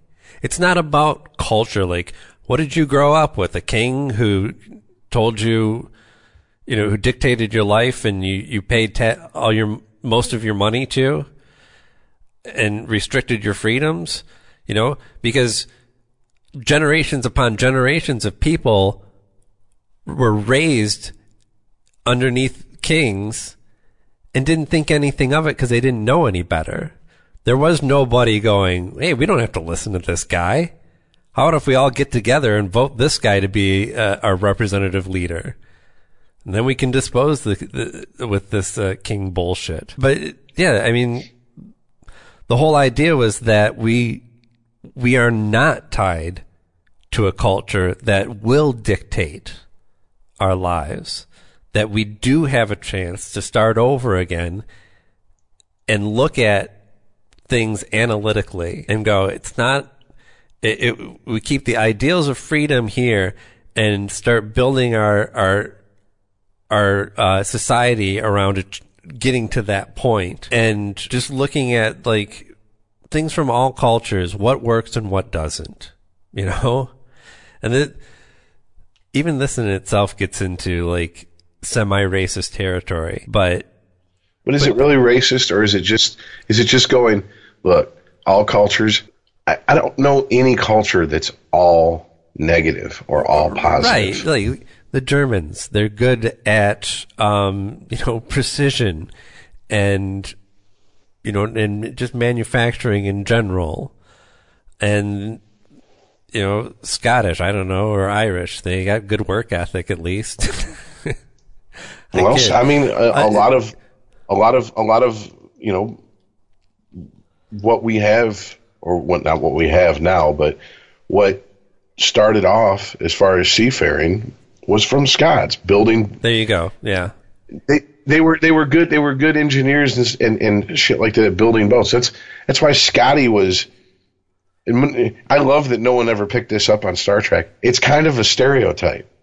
It'd be like if the cook was a black guy on Star Trek, and all he ever made was fried chicken. and his name was Colonel Sanders. I mean, like, they literally had a Scotsman named Scotty be an engineer on a ship in space. It is stereotype upon stereotype upon stereotype.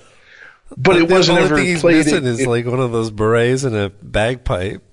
And eventually they put him in the Next Generation, if I remember correctly. So I mean, I think when he made his cameo on the Next Generation, at one point he was in a kilt. So I mean, but that goes without saying, and that's part of the problem, is that people just want to cherry pick shit.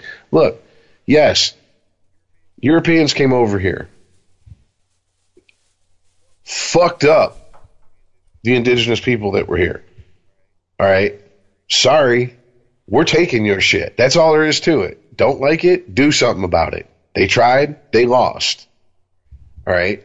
Now, there's so many people I've met in my life. Usually, this is the cry of the racist white person who don't want to give anybody who's black or Latino or Indian.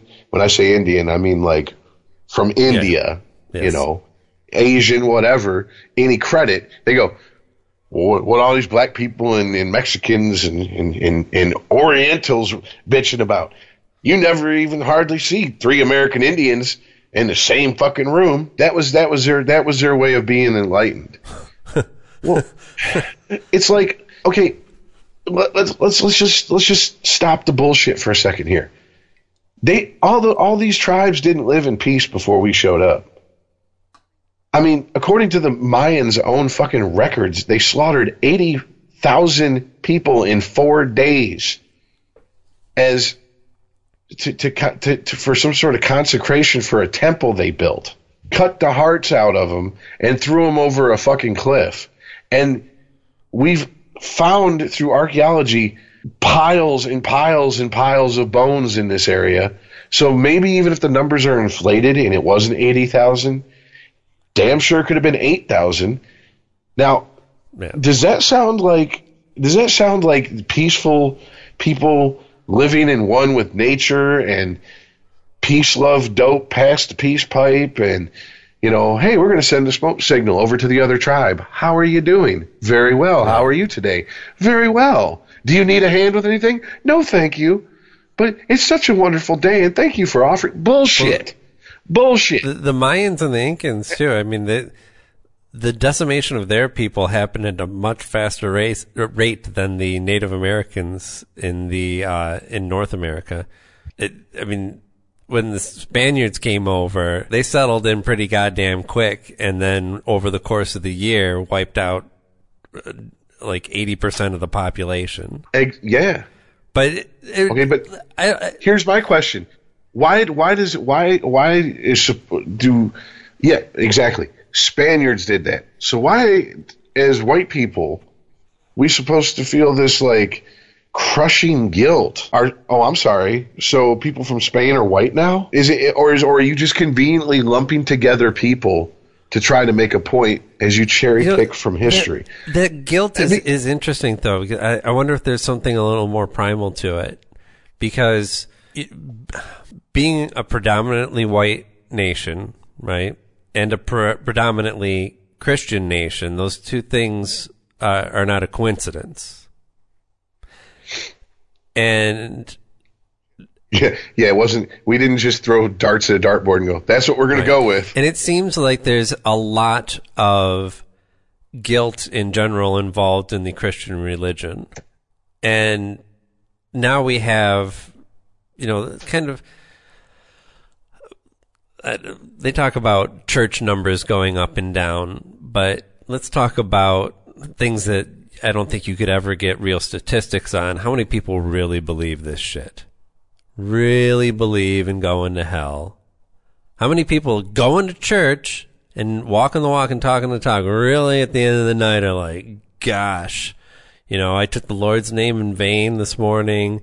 I masturbated last weekend. Like, I'm going to hell for sure. The devil's going to be there with the pitchfork. He's going to throw me on the flaming pit. Like, nobody's really buying all of this shit.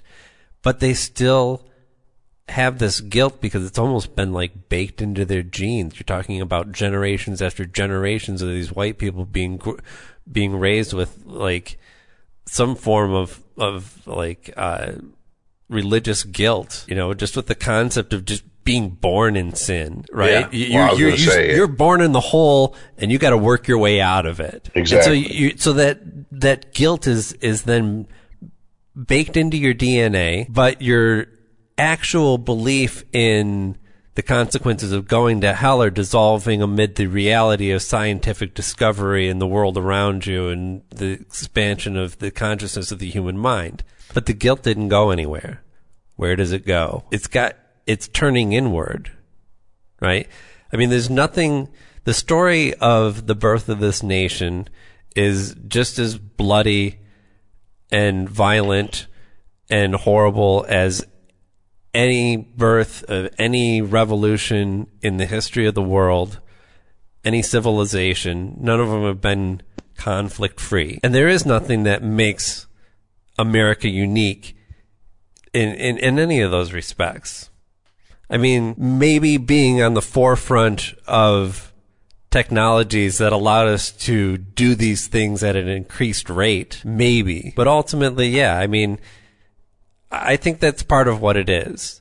It's just a built-in compass to point towards guilt that a lot of people in this country don't know what to do with anymore. They don't believe in God. They don't believe in true consequences in the afterlife, but they still feel the guilt that they have to direct somewhere and they have to come up with a reason for it. Well, yeah, and I've never really thought about it that way, but I just pulled this out on my ass just now. I don't know if I've ever put that together. You know, it's you know, it makes a lot of sense. I mean, if you go to quit, let's say drinking, and you just wake up and go, I'm going to quit drinking, and you don't fill that void in your life that drinking used to take up with something else, you're going to go back to drinking. You're going to go back to drinking, or you're going to find something else just as damaging. Exactly. I was going to say just as self-destructive. Yep. And because you're not attacking the root of your problem. Exactly. It usually stems from some sort of depression, and that usually stems from take your pick. Some sort of abuse, something somewhere, some neglect, or just unresolved issues. Yeah. Or just being born with too big of a brain. And not overthinking and not knowing how to balance it with the idea that you're still just an animal. I mean, that's a lot of what everybody deals with. You know, one of the things that I've tried to explain to people when I've gotten into debates or arguments with them, and they're like, "What do you mean you don't feel white guilt?" And I say, "Look, just because I didn't do it, I didn't do anything. I didn't do anything. I got plenty I can feel guilty that as a result of my own actions. So." I'm all set there. Exactly. If I could remember the kid's name, he's now an adult. Look him up, and the kid that I just beat the shit out of just to do it in school one time and apologize and try to make it right. I would. I feel guilty about that. I don't feel guilty for shit that my parents did. I don't feel guilty for shit that my friends did. I don't feel guilty for shit that my forefathers did. All right? Now, just because I don't feel guilty for it doesn't mean I turn a blind eye to the bullshit they did. Mm-hmm. I can acknowledge that they did fucked up shit, but that doesn't mean I have to feel guilty for it. And that's ultimately what gets lost in these conversations is, what do you want?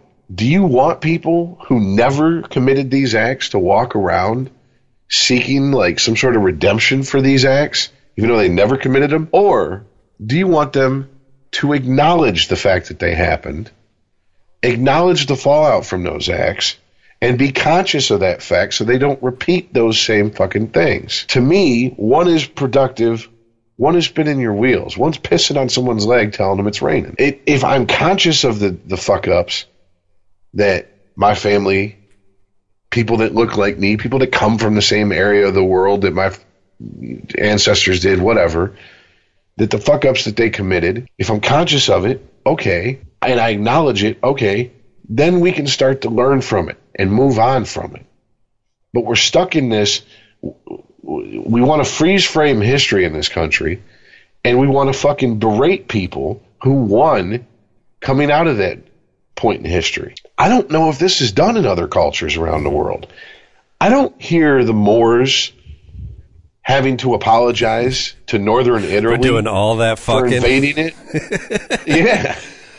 You know, I mean, that's a reality. That's not bullshit. I actually thought of you the other day when I was listening to shit. I think that it wasn't Radio Lab. It was Radio Lab's spin-off show More Perfect, which is all about stories covering Supreme Court decisions.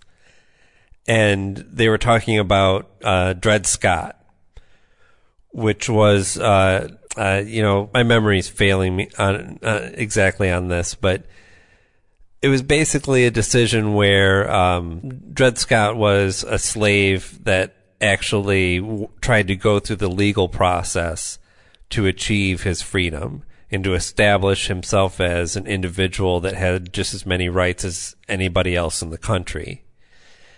And it went all the way to the Supreme Court and he was denied.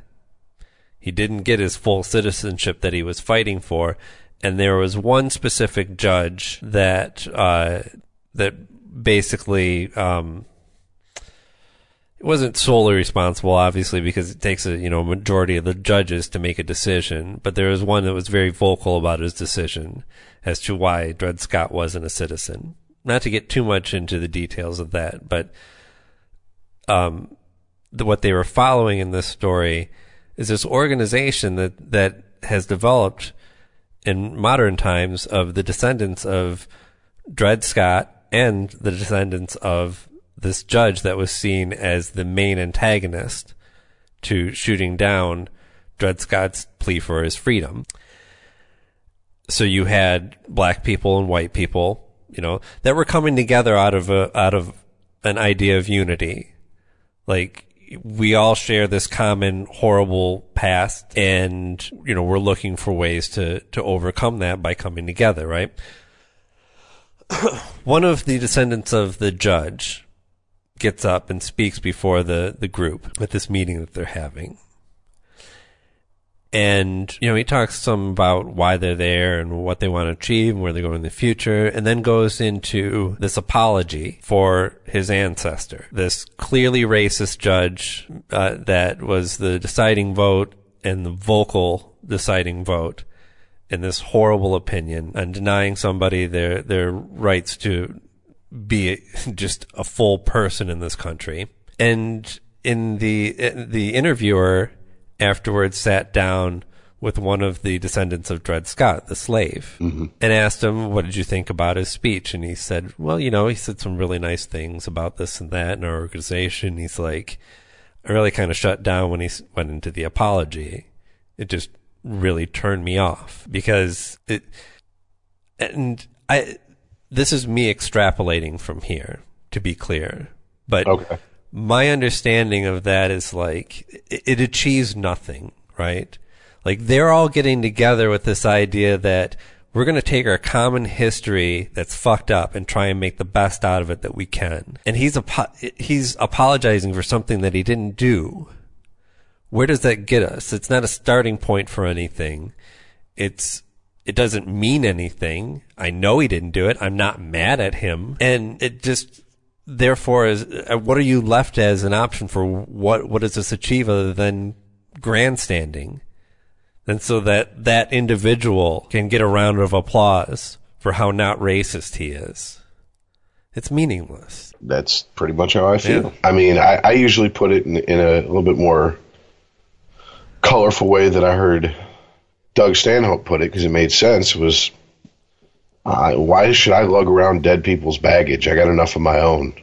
I've created enough bullshit for me to worry about that I've done in my lifetime than to start digging up people who I have a connection to, but were dead 100 years before I ever drew my first breath on this planet, and start trying to make amends for their sins and their wrongdoings. I mean, I think one of the most on point, biting pieces of social commentary the show Family Guy ever did was the episode where Peter finds out he's part black. So, and this being Family Guy, of course, they go off the fucking rails with it. So Cleveland, his black friend, takes him to the black people meeting because Peter's now black, and because all black people have meetings, of course. Right. And at this meeting, you know, it's almost like an AA meeting. Okay, so did any of our fellow brothers and sisters here find any of the ancestors of their former slaveholders? And Cleveland stood up and said, I did, but they're now poor white trash, so they paid in reparations the only way they could, Rice Krispies treats.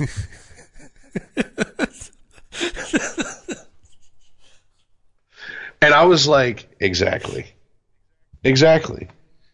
Wait, I understand that people can go, my great-grandfather, my great-great-grandfather, depending on their age, was a slave. But my great-grandparents were sharecroppers, which is one step above an indentured servant, which is one step above a slave. I don't. What the fuck? What power did they exert over anybody? You can't compare them. It's not the same. I know you, but I know you're not. It doesn't matter. It doesn't. Even if I am comparing it, what evil did they and power did they hold over anybody when they're sharecroppers? Probably working the same fucking fields as some of the black people that fucking supposedly we owned. I've had family members do the whole genealogy thing, and guess what? Unless there's a huge conspiracy in my family and someone spent a lot of time and money covering shit up, we never owned slaves. Yeah. In fact, you can trace us directly back to Northern Ireland less than 200 years ago. So you want to get right down to it? I should stand my happy plastic patty ass up and say, not my monkey, not my circus. I ain't got a dog in this fight. Y'all motherfuckers were enslaving these motherfuckers before we ever came here. Yeah. And when we got here, we were no better than them in the eyes of the rich white people who were trying to keep everybody who wasn't a rich white male landowner down. And a lot of it would be nice in an ideal world that if poor black people from inner cities could actually get together with poor people in the South and realize that they actually have a common enemy that's more dangerous than either perceived threat that they think that they have to that the other group, other side might have to them, which is the government, the system in general. And there's a lot of overlap in the places where the government and the system has their proverbial boot on the neck of these people. And I guess that it goes back to, I think, where we kind of started with this episode. Maybe where we never really got away from, which is that organizations like Black Lives Matter, their only problem is they're too narrow. You know, they should actively seek out examples of where this is happening to white people too. It should be, this is happening to us, and you should be concerned because it's happening to you too. And it's not just black people that can be pulled out of a car and damn near executed illegally. It does happen to people in this country, and it's about police brutality, police misuse of power.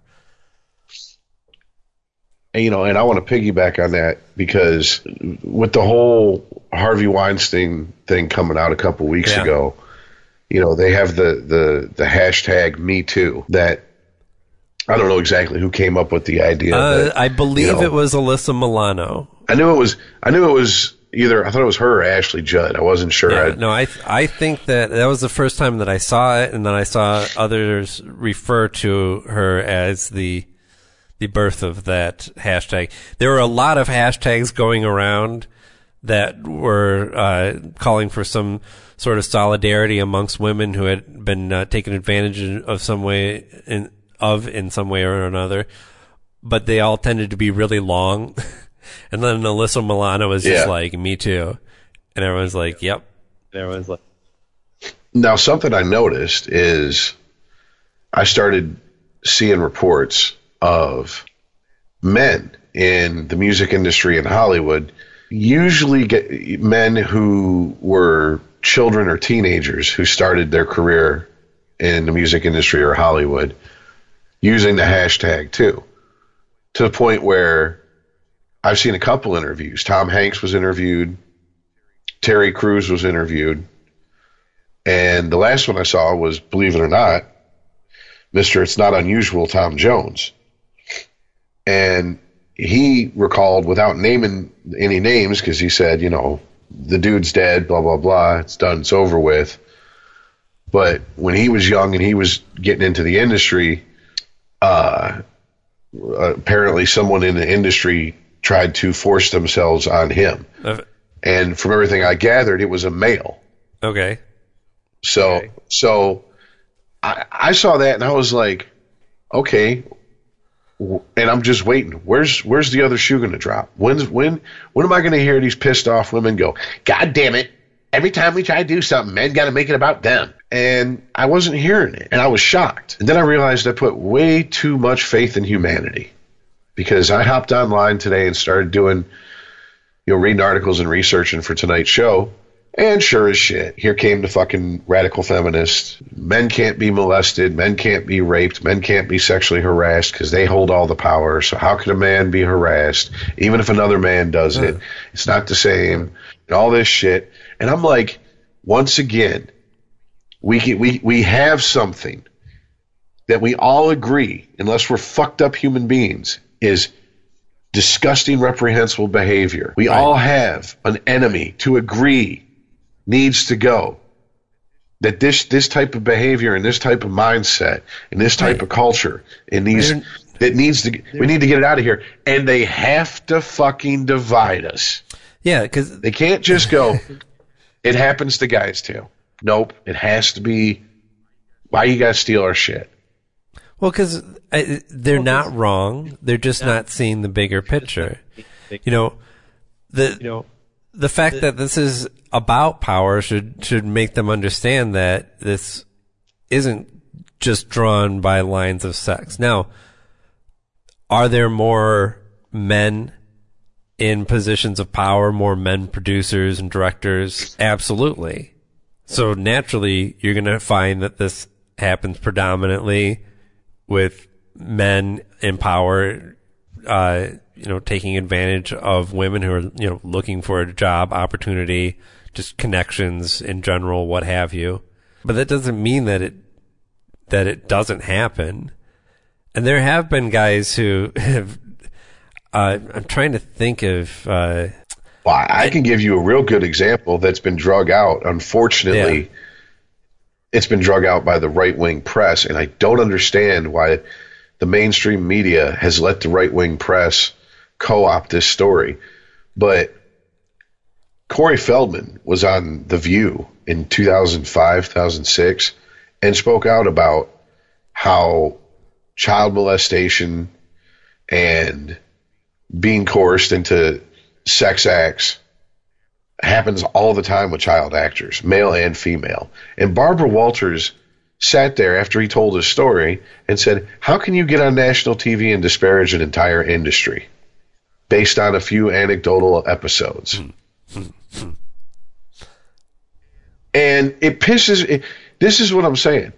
So ultimately, the people who are going, we want to stop this shit from happening, stop sexual assault, get it out of the culture of these industries, have no problem if a guy puts Me Too and tells his story.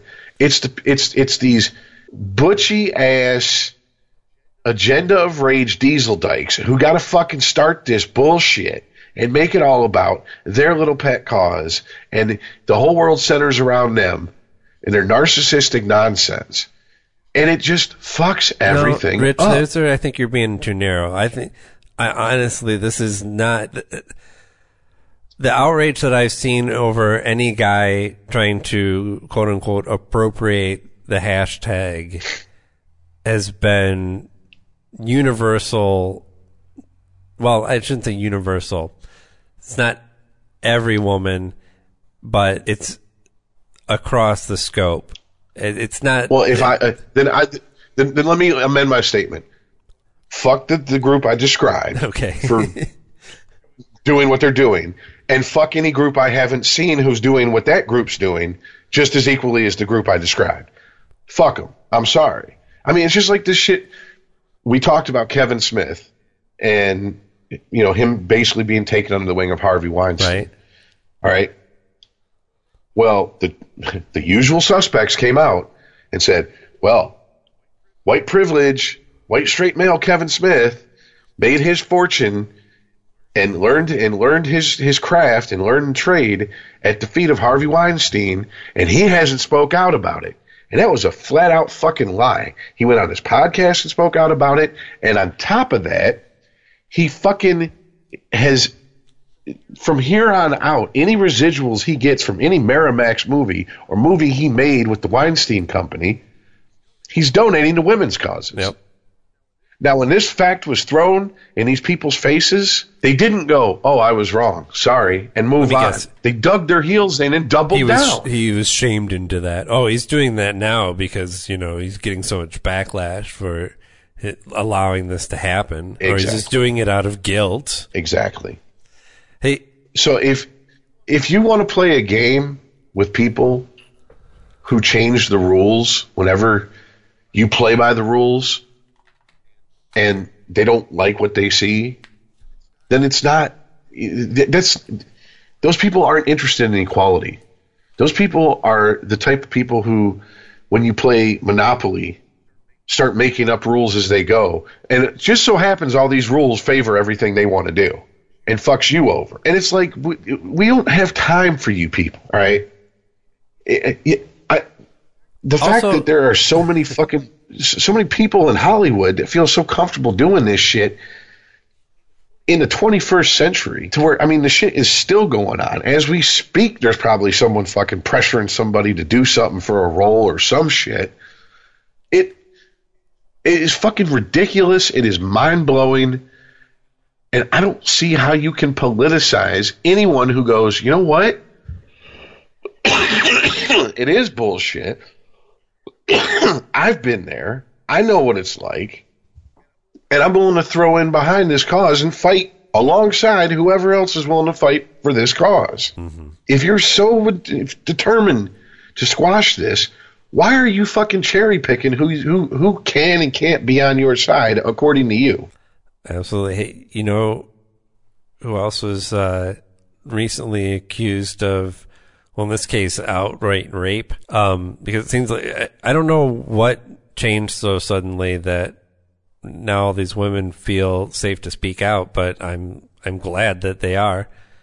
David Blaine has been accused by that magic douchebag? Right, by let's see, they only refer to her. Natasha Prince. In the headline, she's only on the Daily Beast. She's referred to as former model accuses David Blaine of rape, but her name's Natasha Prince. This can't be a surprise to anyone.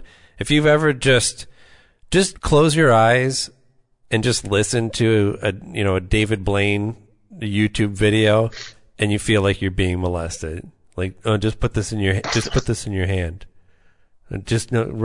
your hand. Okay, close it tight. All right, now look me in the eye. Watch this. Okay, it's gonna grow. See that? Do you see what's happening there? I used to say that about Joe Rogan. Yeah. On Fear Factor, especially the gross shit where like they had to eat stuff. I said it sounded like a director encouraging a chick to get through a gangbang or something. Come on, just get it in your mouth. Come on, one more and it's over with. Just get it over with. Get it over with. Take about $10,000. You're almost there. $10,000. It's just I get what you're saying, and look, I understand that I'm coming down pretty harsh on that fucking on the people that I came down on. But the reason I am is because, and it's just nothing that I hide in my personal life. And so I'm not going to hide it on the fucking show. I was abused physically, emotionally, and sexually as a kid in the state homes I was in. All right. And for anyone to look at me and say, just because of the accident of what color, gender, whatever the fuck of my birth, somehow makes what happened to me less valid than what happened to Ashley Judd or Rose McGowan. Fuck you. Seriously. Fuck you. You are a horrible human being. I'm not advocating you kill yourself, but if you played in traffic, I wouldn't shed a tear if it didn't turn out well. Okay? Right. Just say.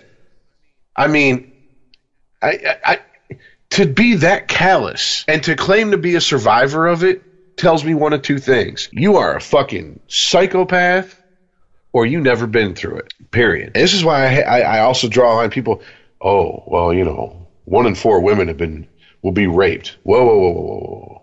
1 in 4 women will be raped, or 1 in 4 women will suffer a sexual assault. What's it matter? Big fucking difference. It matters because some of those women are actually getting raped, and we need to handle that differently. Yes. I'm sorry.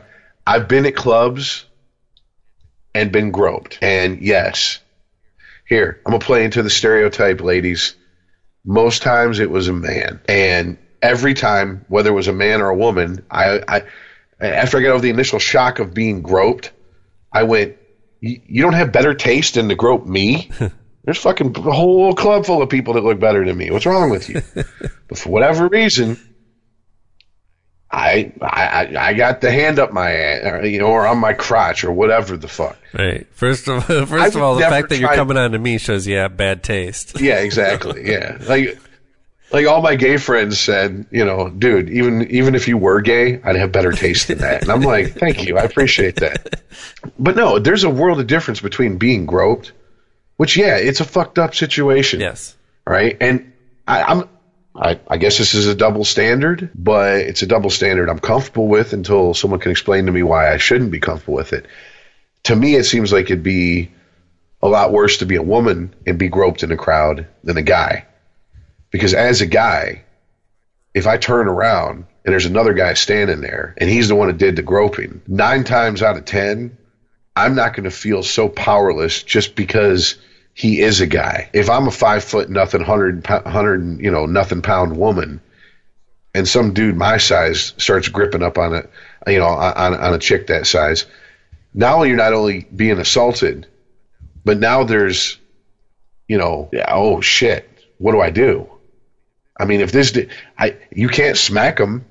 I mean, you could, but you're risking getting the shit beat out of you and it escalating. As a guy, I never thought that. As a guy, I just turned around and was like, no one was ever dumb enough to stand there once I started fucking making noise. But if someone would have, I'd have just knocked them the fuck out. Period. But to equate that to rape, to go, there's no difference between the two, that's disgusting. I don't care who does it. Male, female, doesn't matter. I don't care.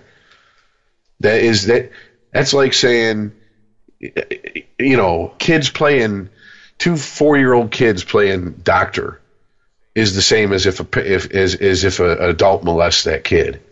No, it's fucking not. Period.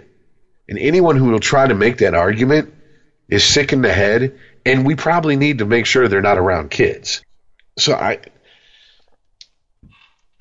it's a subject that hits close to home, and it bothers me that there's people out there who want to turn this into some sort of political push my agenda shit, when the fact of the matter is we got to get this. We have to do something about this. I mean, it's the fact that it's just par for the course, almost a rite of passage, makes it that much worse. Yeah.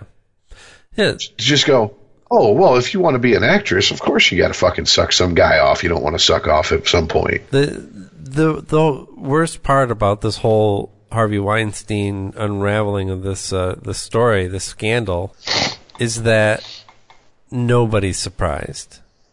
Nobody. I mean, his company had a contingency plan for this shit. Yeah. If his brother wants to make any claims of being like blindsided by this, we know he's full of shit. Nobody in Hollywood is surprised by this. There's a select few that could probably that worked with him and could maybe legitimately claim ignorance. But yeah, I think we've kind of covered that ground with Weinstein, and it's getting about that time to wrap it up. But I feel like we really dug deep today, Rich. We did some good work. I think we solved a lot of this. What was that old squiggly lined cartoon that used to be on Cartoon Network? Dr. Katz. Oh, yeah, I love Dr. Katz. You sound like that's what you reminded me of. We really got deep today. We churned up some good stuff, you know. Well, that's it for our hour. So with that being said, people, thank you for listening. Thanks for sharing this. If you want to do a little bit of something for us, there's always the PayPal link at the website. You can donate to the show. If you don't have money to donate, there's a free way to support us by simply going to whatever your favorite podcatching app or platform may be, and just using the little star rate system and writing up a quick little review, and that really helps get our podcasts out there and helps bump them up a little bit so other people see them. So thank you very much for listening. Follow us on Twitter at UnregimentedPod. And Rich, do you remember the Facebook? Yeah, Unregimented at Facebook.com. There you go. Yeah, just search Unregimented. We come up. Yep. And we'll be back next week with Chris on the show. And until then, we'll see you next week. All right, later, guys.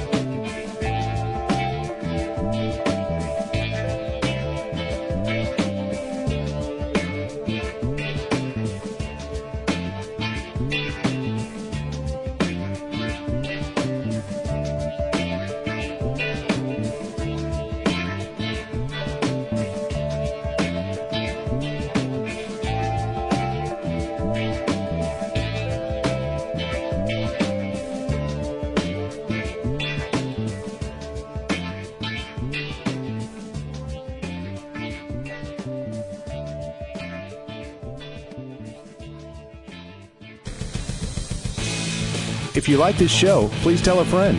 Please follow us on Twitter and like and share us on Facebook by searching for Christopher Media. You can subscribe to all ChristopherMedia.net shows for free on ChristopherMedia.net. Please make sure to rate and comment on all your favorite Christopher Media shows.